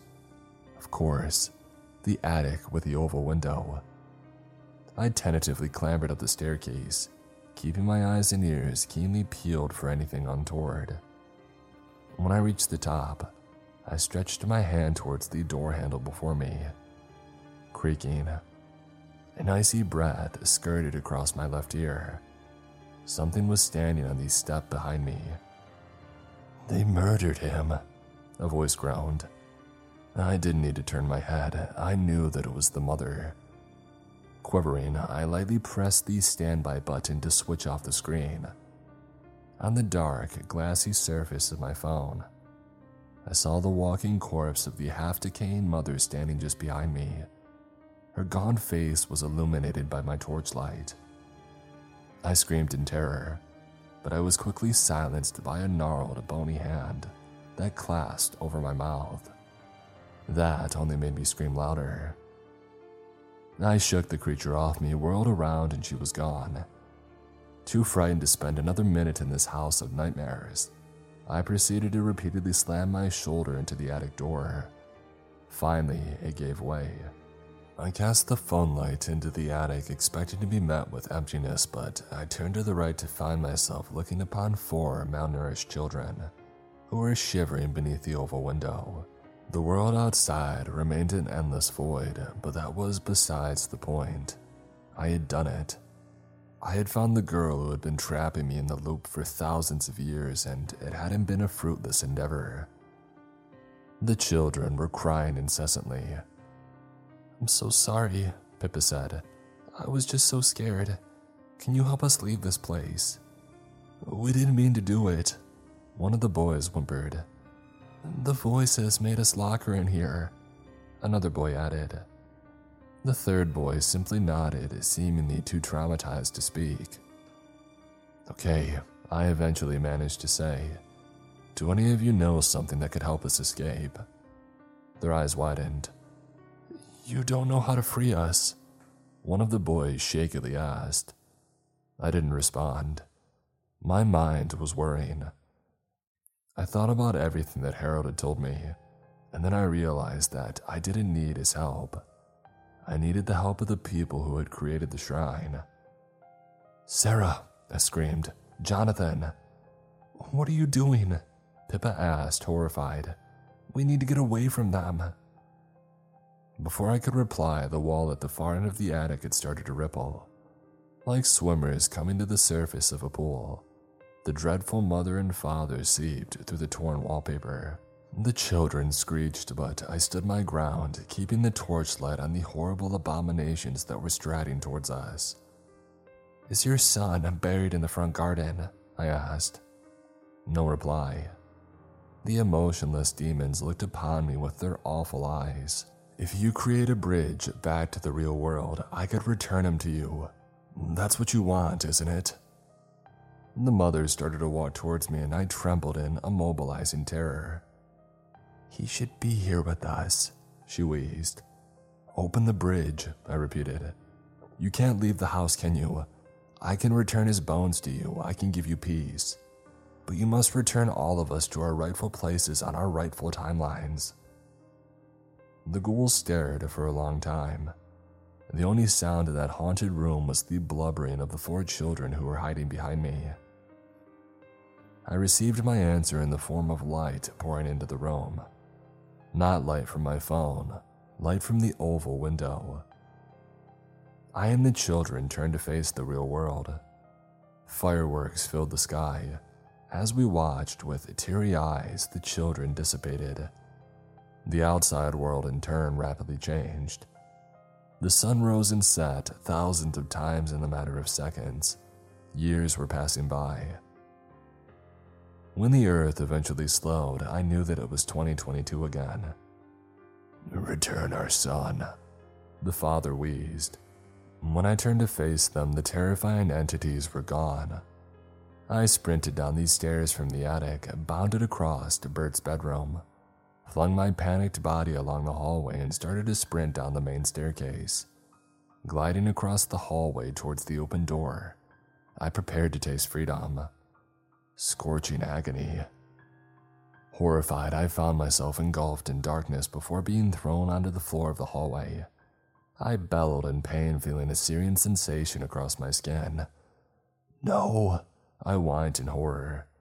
The glassy-eyed man. He was standing on the front porch, obstructing what seemed to be the only exit from this house of tricks. He was little more than a shadow, filling the doorway with his black form and white pinpricks. "I fixed it," I yelled. "The loop is over." No response came from the inhuman entity, no movement. I checked the time on my phone. 11:02 p.m. "It's after 11 o'clock and I've not reset," I explained exasperately. "The loop is over." After an eternal moment, the shadow faded into the blackness. The glassy pinpricks merged with the night sky, joining a canopy of twinkling stars. My strained heart finally loosened. Gingerly, I attempted to leave the house. I took a step onto the porch.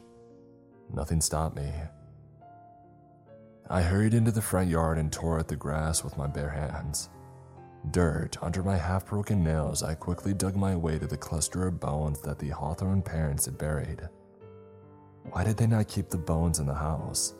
Did they ever manage to resurrect their son? Why were their souls trapped in the 11th shrine with their son's murderers? So many unanswered questions.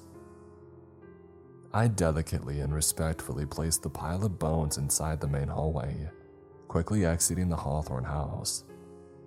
As I tiptoed backwards, keeping my eye on the open front door, I saw a bony hand stretch across the wooden floor and drag Bert's remnants out of view. As I passed through the gate, the door to the Hawthorne house swung shut. That was 15 minutes ago, and I hope beyond all hope to never reopen that terrible chapter of my life. At this very moment, I find myself sitting on the curb, typing my update and staring vacantly at the swarm of partygoers. They're blissfully unaware of the horrors lurking in the abhorrent building just behind me. 11:22 p.m. I've never lived beyond 11 p.m. on December 31st, 2022. That must be a promising sign. I'm free, surely. At 11 p.m., I didn't wake up in 1999. Pippa must have released me. But as the Hawthorne house released me, as the glassy-eyed man released me, I suppose that I'll never have a definite answer. I'll always wince in terror at the sight of cavernous crevices. I'll always be looking for those white eyes. I cannot conquer the unknown, but that's not my battle. After thousands of years, I would simply settle for seeing January 1st, 2023. At midnight, let's hope that I manage to post a comment.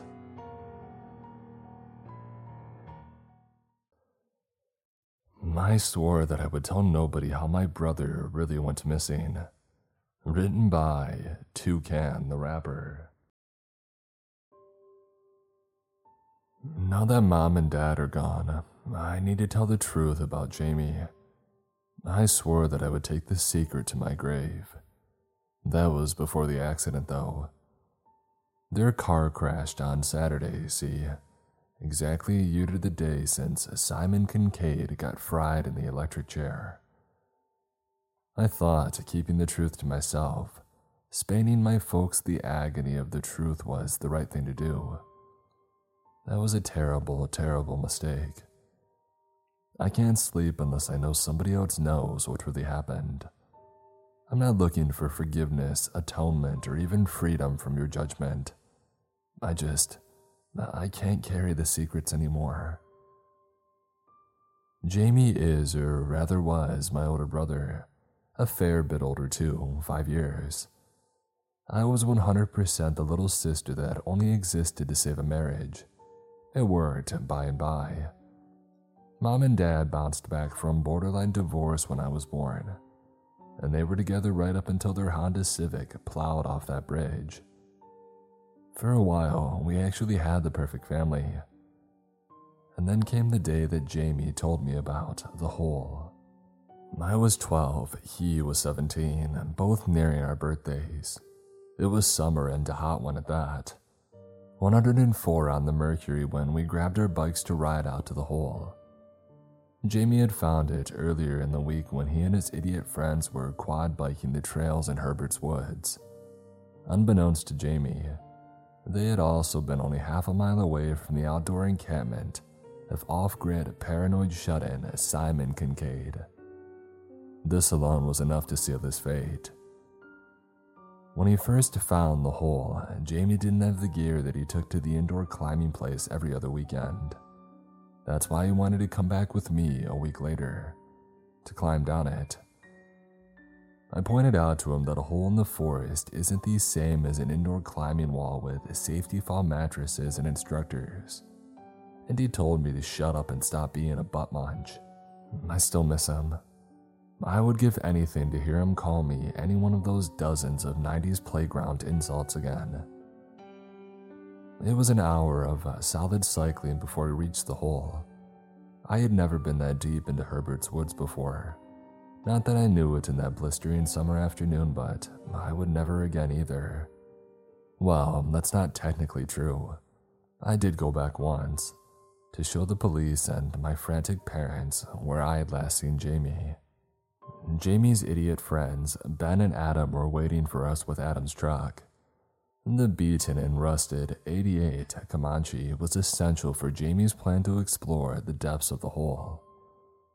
The pickup's tow bar would act as an anchor for the rope, and Adam and Ben would pick up the spare slack cord, using it to lower Jamie down by hand.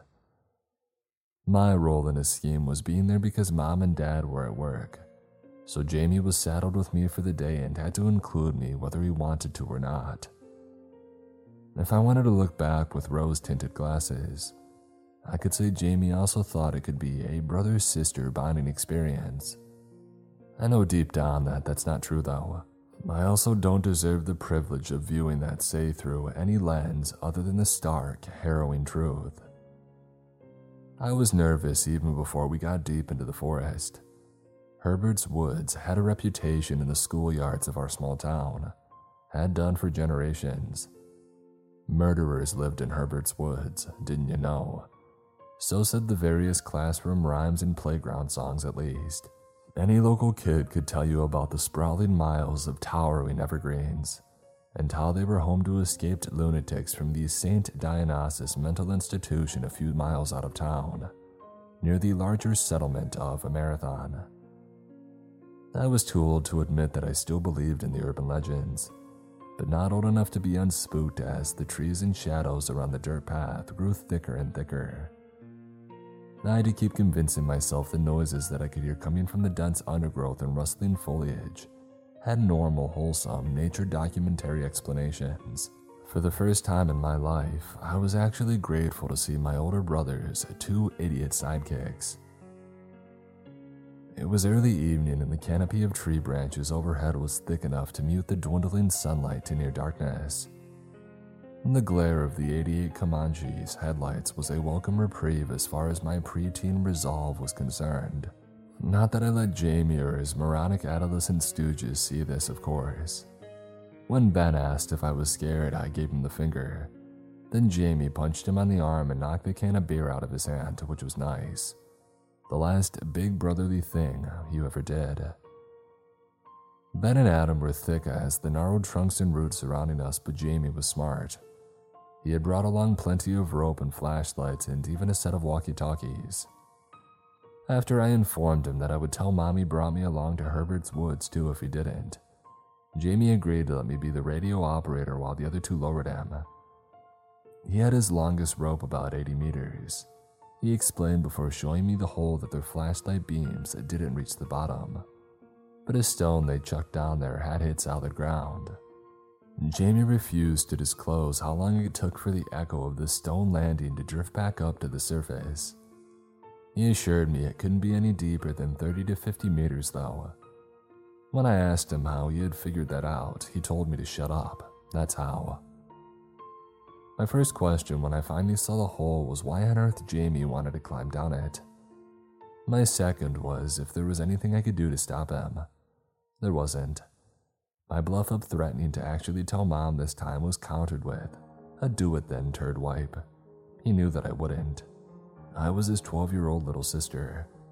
I was too young to rebel of my own accord, but old enough to want my rebellious teenage brother to think that I was cool. That's why I gulped and took the walkie-talkie from his hand, instead of convincing him to come down from the literal ledge as I should have. The hole didn't look natural. It wasn't a sinkhole or the entrance to a cave system. About 7 feet in diameter, the perfect circle was a sheer drop into murky nothingness. It lay about a 5-second walk from the dirt track, in a small clearing. Adam and Ben had spent all day clearing through bushes to get the trek as close as possible to the rim, although their efforts had done little to detract from how cramped and claustrophobic this patch of bare earth and the near solid blanket of trees felt. Jamie was right about the hole being deep too. My flashlight revealed nothing but more darkness when I pointed it over the smooth lip of the hole. As I said, perfect vertical drop. The earth and dirt of the walls were compressed so tightly that it looked more like clay. Shaft is perhaps a more appropriate word now that I think about it. Actually, no. Shaft sounds too innocent. It was a hole. A gaping, yawning abyss staring back at you whole. Why did Jamie want to climb down it? Because it was there and because he could. And as far as my 12-year-old self was concerned, because boys were stupid. Jamie was one of those kids though. Mom and Dad had gotten him into indoor rock climbing as an outlet after, well, a few incidents of trespassing on quote-unquote abandoned factories that nearly got him a record. If we had been born 20 years later, he would have had an Urbex channel on YouTube. By his reckoning, the hole might be an old well with a dead body from pioneer times at the bottom, or it might be the entrance to an unfinished nuclear bunker. Either of these near certainties would be, in his exact words, as cool as Satan taking a dump on a Metallica meets Iron Maiden mashup album cover. That was enough justification for Jamie, and I had learned very early in my childhood that there was little point arguing once he started making weirdly specific 80s metal references. After getting harnessed up, Jamie instructed me to go and wait by Adam's truck. Because of our near constant sibling bickering, he was visibly surprised when I didn't argue. I told him in no uncertain terms that the hole creeped me out. Jamie called me a baby and then Ben decided to join in. Difference is, the two words that Ben chose to call me began with a P and a B, and definitely weren't words Jamie could stomach hearing directed at his little sister. That's the exact moment life as I blissfully knew it ended. Jamie saw red, but Ben had been standing on the other side of the 7-foot hole out of punching range. My older brother did the first thing next his suddenly enraged mind could think of. He picked up the heaviest fallen tree branch within arm's reach and hurled it at Ben. A direct hit. Jamie could bench 100 pounds, and he grunted when he picked up that log. It wasn't light. It was no surprise at all that Ben went cross-eyed when the wood had bounced off of his head, especially when a thin red river immediately began pouring from the fresh wound just above his hairline. I didn't start screaming at Jamie because of the blood. I started because when Ben's knees buckled, he swayed, turning in the air mid-collapse, and fell straight into the hole. As Jamie pointed out after the 5 minutes it took to calm me down, my wailing meant that we didn't hear Ben hit the bottom. He could have gotten stuck though, he could be fine. But the only way to know would be if Jamie went down the hole. My brother was absolutely positive about that. To Jamie's credit, even though there were tears in his eyes and he was clearly terrified, he didn't think twice about jumping into the yawning void to rescue his friend. He also immediately took responsibility for his mess-up, as evidenced by his lack of retaliation when Adam had knocked the wind out of him with a gut punch. The three of them went all the way back to kindergarten. I think that's why Adam stayed instead of jumping straight into his truck and going to the police. He knew Jamie, and he knew that Jamie had never intended to actually hurt Ben, let alone possibly kill him. He also knew that Jamie's aim wasn't that great. The chances that the log had hit Ben's head for any reason other than sheer fluke were slim. Jamie had royally screwed up, but Adam wouldn't snitch on him. At least not until they tried to rescue Ben, or, although none of us said it out loud, had confirmed he was dead. And so Jamie was lowered into the hole by Adam as planned. Now, though, the stakes were much, much higher than a simple testosterone-fueled desire to explore dark, forbidden spaces for no reason. Face covered in tears and still sniveling, I took my place leaning against the hood of the truck. My knuckles were white tight around the walkie-talkie. Even all these decades later, I can still clearly remember how much I prayed in my head that the knot around the tow bar would hold. I almost begged Jamie not to lower himself any further once everything below his navel had vanished from sight. Almost made one last attempt to stop my brother from descending down that smooth, perfectly circular chasm. I almost, but I didn't. Instead, I gave a final loud sniffle while I watched Adam let loose more of the rope to help Jamie disappear into the earth. My brother caught my eye as he abseiled the last few inches with his head still above ground. When all that remained was his nose, brow, and hair, he actually found enough composure to throw me a reassuring nod. Before I could return it, though, he was gone.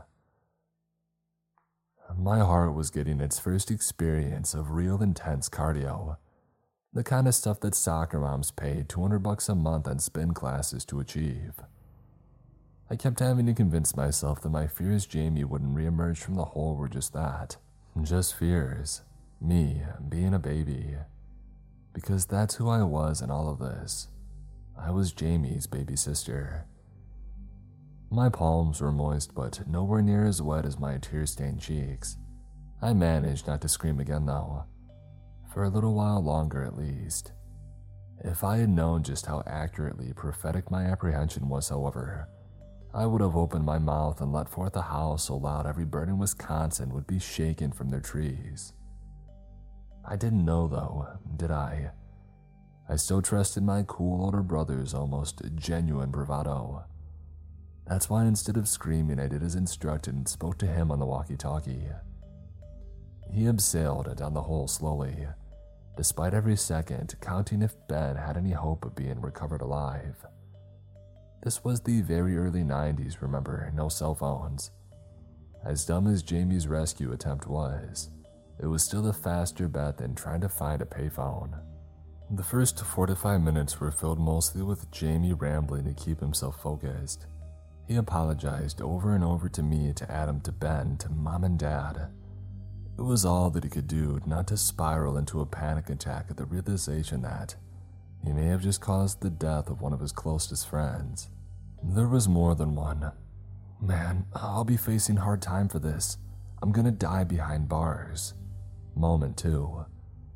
I tried my best to hide my sobs and sound calm when I responded, but I don't think it did much good. I wasn't calm. I was in shock, weak-kneed, and on the verge of puking. I also found it difficult to placate Jamie's worries when my older brother's assessment was pretty much bang on the money. He had possibly killed Ben. He would more than likely face jail time for murder. Every "it'll be okay" was a massive lie, and the increasing tempo of the ragged breast between his words confirmed to me that he knew it. Ben's fall happened so fast. Our day went from building childhood memories to birthing lifelong trauma in the blink of an eye. Jamie's descent was equally traumatic as Ben's tumble, but it was anything but instant. Every second listening to his cracking voice in the handset felt like a lifetime long. I don't know which I prayed harder for in my head, that the rope wrapped around the rusty tow bar held, or that Adam's teenage arms didn't buckle under the strain. Both worst-case scenarios looked imminent more than once. Every creak of Adam's truck made me yelp. Every groan that he made twisted a fresh knot in my gut. When the worst did eventually happen, none of my foreboding predictions prepared me for it. I wasn't even close. Some conversations stick with you clear as crystal no matter how many years pass. My final one with Jamie before the hole took him hasn't faded even a fraction of a percent, despite 30 years having gone since. How far down are you now, idiot? I sniffled into the receiver, not knowing that it would be the last question he would ever answer. About 55 meters, I think. Came Jamie's hiss-pop feedback-heavy response. I thought that I would be at the bottom by now. I told you that it was deeper than you thought, idiot. I laughed wildly into the walkie-talkie, trying and failing not to show how far from funny I found the situation. Jamie's return attempt was just as pathetic. Well, maybe if you knew how to talk at a human pitch, my ears could hear your words. You helium huffing You can hear me now, idiot. And then I couldn't hold it in any longer. Jamie, I'm scared. Please tell Adam to pull you back up. He's running out of slack rope. I want to go home. What's happening down there? Are you... Shh. My babbling was cut off by a sharp hiss from the walkie-talkie. Shut up, dingus. I think I found the bottom. Yeah, I found the bottom. Sure enough, the rope in Adam's hand had gone from Golden Gate Bridge support cable taut to wriggling at the lip of the hole like a beached earthworm. Adam immediately sunk to his knees when the tension of Jamie's weight had released, face red and veiny arms limp. He didn't let go of the rope, though. A fatal error. The crackling voice of Jamie didn't stop either. There's a big, like a cave or something down here, but it's like square. Jamie, what's going on down there? I yelled at the black box in my hand. Can you see? Ben? The walkie-talkie said. Ben, are you down here? Crap, man, it's so dark. This flashlight isn't doing anything. Ben! Jamie, what's happening? Have you found? My tear-choked questioning was cut off by a loud, shrill, microphone feedback pitch scream. Jamie's scream. It didn't come from the walkie-talkie, though. It came from the hole. Jamie! I yelled again, both at the hole and the walkie-talkie clenched tight in my sweaty grip. Jamie, are you hurt? Jamie, talk to me. Pull me up! I found Ben, oh God. I found Ben, pull me up. He's open. I can see his... tell Adam to pull me up right now. There was a long pause during which I could hear nothing but static. I kept yelling Jamie's name, but just before I nodded to Adam to start pulling him up, my older brother's voice returned on the radio waves. It was a single word. Wait. Jamie noticed something that snapped him out of his overwhelming panic spiral. I didn't have to ask what. It's Ben. He didn't survive the fall. No, duh, he didn't, but there's a lot of blood. He died when he hit the ground. I can see where he landed. But it's not where he is. There's a trail like something dragged his body over. And then the second scream came from the hole. This one wasn't Jamie. It wasn't even human. The pitch of the half-snarl, half-shriek that geysered from the wound in the earth oscillated far too fast to be human. I would say the second scream was bestial, animalistic, but even that doesn't feel right. Growing up in a small, semi-rural town surrounded by woodlands, you get used to animal sounds. Some are frightening, sure, and many conjure images of unspeakable nightmares when heard by unaccustomed ears. No animal that I've ever heard, even the ones that were fighting, screwing, or dying, made noises that sounded like that second scream. It was so loud, a horde of cawing birds swarmed from the tree canopy into the orange sunset beyond, like they knew this thing that we had disturbed wasn't of the forest, and their mocking crowing was a big old, I told you so. The abyssal screaming from the hole lasted a full 10 seconds. Probably doesn't sound that long to you reading this as mere pathetic words on a screen. But you weren't there. You don't know. If someone told me Adam and I stood there listening to that ragged shrieking for an entire century, I would have believed them. I only realized how hard I had been clenching my jaw and fist during the howl by how much they suddenly hurt when it stopped. The silence that followed felt almost as long as the maddening roar itself. Then, from the walkie-talkie, came the last words I ever heard my brother say. Don't tell Mom I brought you with me. Tell her I snuck out. I shouldn't have. Whatever he had seen down there, whatever had screamed at him in the darkness at the bottom of the hole, it had left him in a state of instant, detached, disassociative shock. For comparison, even the sight of his best friend's body, a body that he himself created, didn't destroy Jamie's psyche as fully and totally as whatever his flashlight was revealing. I didn't know whether this is fortunate or unfortunate, but he didn't live long enough to tell me what it was. The rope dangling over the lip of the hole sprang back into iron rod tightness. Jamie's voice on the headset was ripped into static near silence by a short and sharp burst of ringing feedback. Adam, his blistered hand still wrapped tight around the rope, lurched forward and over the edge of the pit. I finally let myself scream that bird-disturbing scream that I mentioned. Too bad the crows had already had the sense to flee. It was chaos, and all of it happened at the same moment. Before I could make sense of any of it, though, the truck that I'd been leaning against was pulled toward the hole by the rope, just like its owner.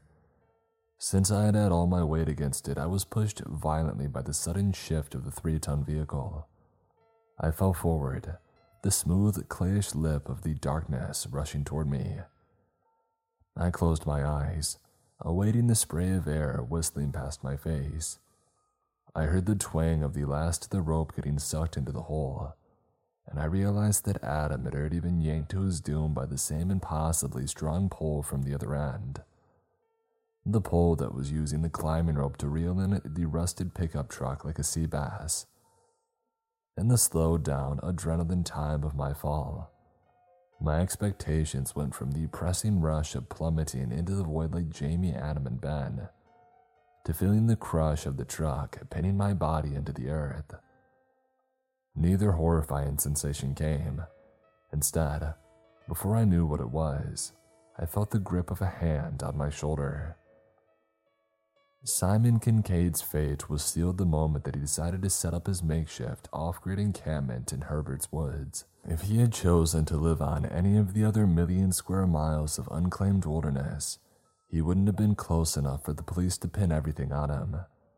He also might not have been close enough to hear the almost alien scream from the hole. He definitely wouldn't have been close enough for his evening jog to bring him along the same dirt path that Adam's truck was fiercely wrenched from, at the exact moment that it was wrenched. And of course, it goes without saying that I would with absolute certainty be dead right now if Herbert's Woods hadn't felt homely to Simon Kincaid when he was seeking a new place to live barely 6 months earlier. Simon Kincaid has saved my life and he paid for it with his own. I've had to learn to live with that this past year. Honestly, I'm not sure how much longer I can. If it wasn't for me, he would have never had Jamie's blood on his hands, both in the eyes of the law and literally. I was near thrown out of the way of the truck just in time. Instead of plummeting into the hole, I landed in a sobbing heap beside it. There was a loud, final crunch from the rusted tow bar, but amazingly it held. This crunch of defiant steel was accompanied by a last twanging from the rope before it felt still and lifeless. My memories start to get hazy after this. I remember pointing at the hole, remember screaming, my brother, over and over again. I remember the dirty, borderline homeless hero who had saved my life, retracting the worryingly slack cord from the circular void. What do I remember the most, though? Obviously, what I remember most is the dark red liquid dripping from the torn end when the last of the dangling length was finally pulled into the daylight, considerably less than 80 meters later. I barfed when I saw it, all over Simon Kincaid, which is how my DNA got on his clothes. Handling the blood-soaked rope was how he got Jamie's. The cycle ride home has always been a blur, even as it was happening. So were the various police interviews or conversations with my parents in the weeks and months that followed. I didn't stop to speak to Simon Kincaid or even thank him. I just wanted my mom. Unfortunately for Mr. Kincaid, he would wake up the next day to find a SWAT team surrounding his trailer in the forest, the barrels of their guns all aimed directly at him. From that day on, he would never be a free man again. I was there when they gave him the chair. I thought that I owed him that much. For him to die with somebody who knew the truth present. Someone to validate his innocence as he entered the next life. He didn't agree when he saw me through the glass. I've never heard anyone swear like that. When I led them to the clearing, the circular chasm had vanished. All that remained was a patch of condensed, almost clay-like earth. One that none of the officers seemed to want to look at for too long. However, a bit of ground that gives people heebie-jeebies is hardly admissible evidence in court. Since there was no hole anymore when the police found Adam's truck, nobody believed my story. When I realized the cops, my parents, Adam's mom, and especially Ben's town councilman father wanted to believe that Simon Kincaid had killed the 3 boys, I started agreeing with, what have I done? I've had 30 years to try and rectify this. Nobody believed Simon Kincaid's story either. Until the day that he died, he was a guilty, monstrous, evil individual in the eyes of literally everybody but me. Nobody believed this weirdo forest dweller had found me without my brother and his idiot friends, let alone that he would quote-unquote saved me from a hole that, quote-unquote, mysteriously couldn't be found. Or at least that's how the skeptic law enforcement officials and juries sarcastically saw it, when he refused to stop pleading his innocence. I could have corroborated his story, but instead Look, I was 12, okay? I was surrounded by furious adults who needed vindication, not inexplicable, not vanishing forest holes. Ben's dad screamed at me so much about Kincaid being a killer, about Kincaid doing some messed up stuff that had traumatized me, about being so traumatized that I would wipe it from my memory and swapped it for a fantasy that I believed it. For years, I convinced myself that justice had been served, that forest weirdo Simon Kincaid had killed my brother and his 2 idiot pals. I couldn't ignore the daily nightmares about the hole, or the scream that came from it forever though. I ended up having an okay I had a life. A crappy job in data science and a failed marriage that was too short to produce kids. A cat. Not much, but more than Simon Kincaid ever got. Through it all, I had the nightmares to remind me that my empire of mediocrity was built on a fatal lie. It was the mid-2010s when I finally broke and admitted the truth to myself. I decided not to tell Mom and Dad. I wanted to spare them the pain. It had been years since Jamie's casketless funeral. Why open old wounds, I figured. Either they would think that I had gone mad or they would believe me and want to head back to Wisconsin for answers. Both options involved nothing but emotional pain. I couldn't do that to them, although now I wish that I would have found the strength to. The guilt at knowing they died ignorant of Jamie's true fate is tearing me apart, almost as much as what I did to Simon Kincaid with my silence. As I said, I'm not posting this to find absolution. I don't deserve forgiveness. I did a terrible thing, and I have to live with that fact and own it. I ran from my trauma for years, wrapped myself in the comfort of a reality I knew to be false, and an innocent man had died for it. At least I don't have to carry this as a secret anymore. Mom and Dad, I might be gone, but someone else knows what really happened that day. You, by the way, I'm talking about you. The person listening to this. Who knows, maybe now I've told you the nightmares will finally stop. I hope so. This was the first idea on my list, and I'm really not looking forward to Plan B. Plan A, posting this, hinges on the fact that my nightmares are because of the guilt. If they're not, well, crap. I'm really not looking forward to Plan B. I haven't been back to Herbert's Woods since I led the police to Adams' 88 Comanche in the clearing where the hole had been. Somehow I know if I return alone this time, I'll find it again. Deep down in my bones, I know. I don't want to test the theory though, but if these nightmares don't stop, that's the next step. What else can I do? I need to make it right. Maybe that means finding the bodies. Man, I'm so sorry. Thank you all for listening to this week's episode. I hope that you enjoyed it. Wherever you may be in the world, I hope that you're staying safe and sound. And as always, stay creepy. Lucky Land Casino, asking people, what's the weirdest place you've gotten lucky? Lucky? In line at the deli, I guess? Aha, in my dentist's office.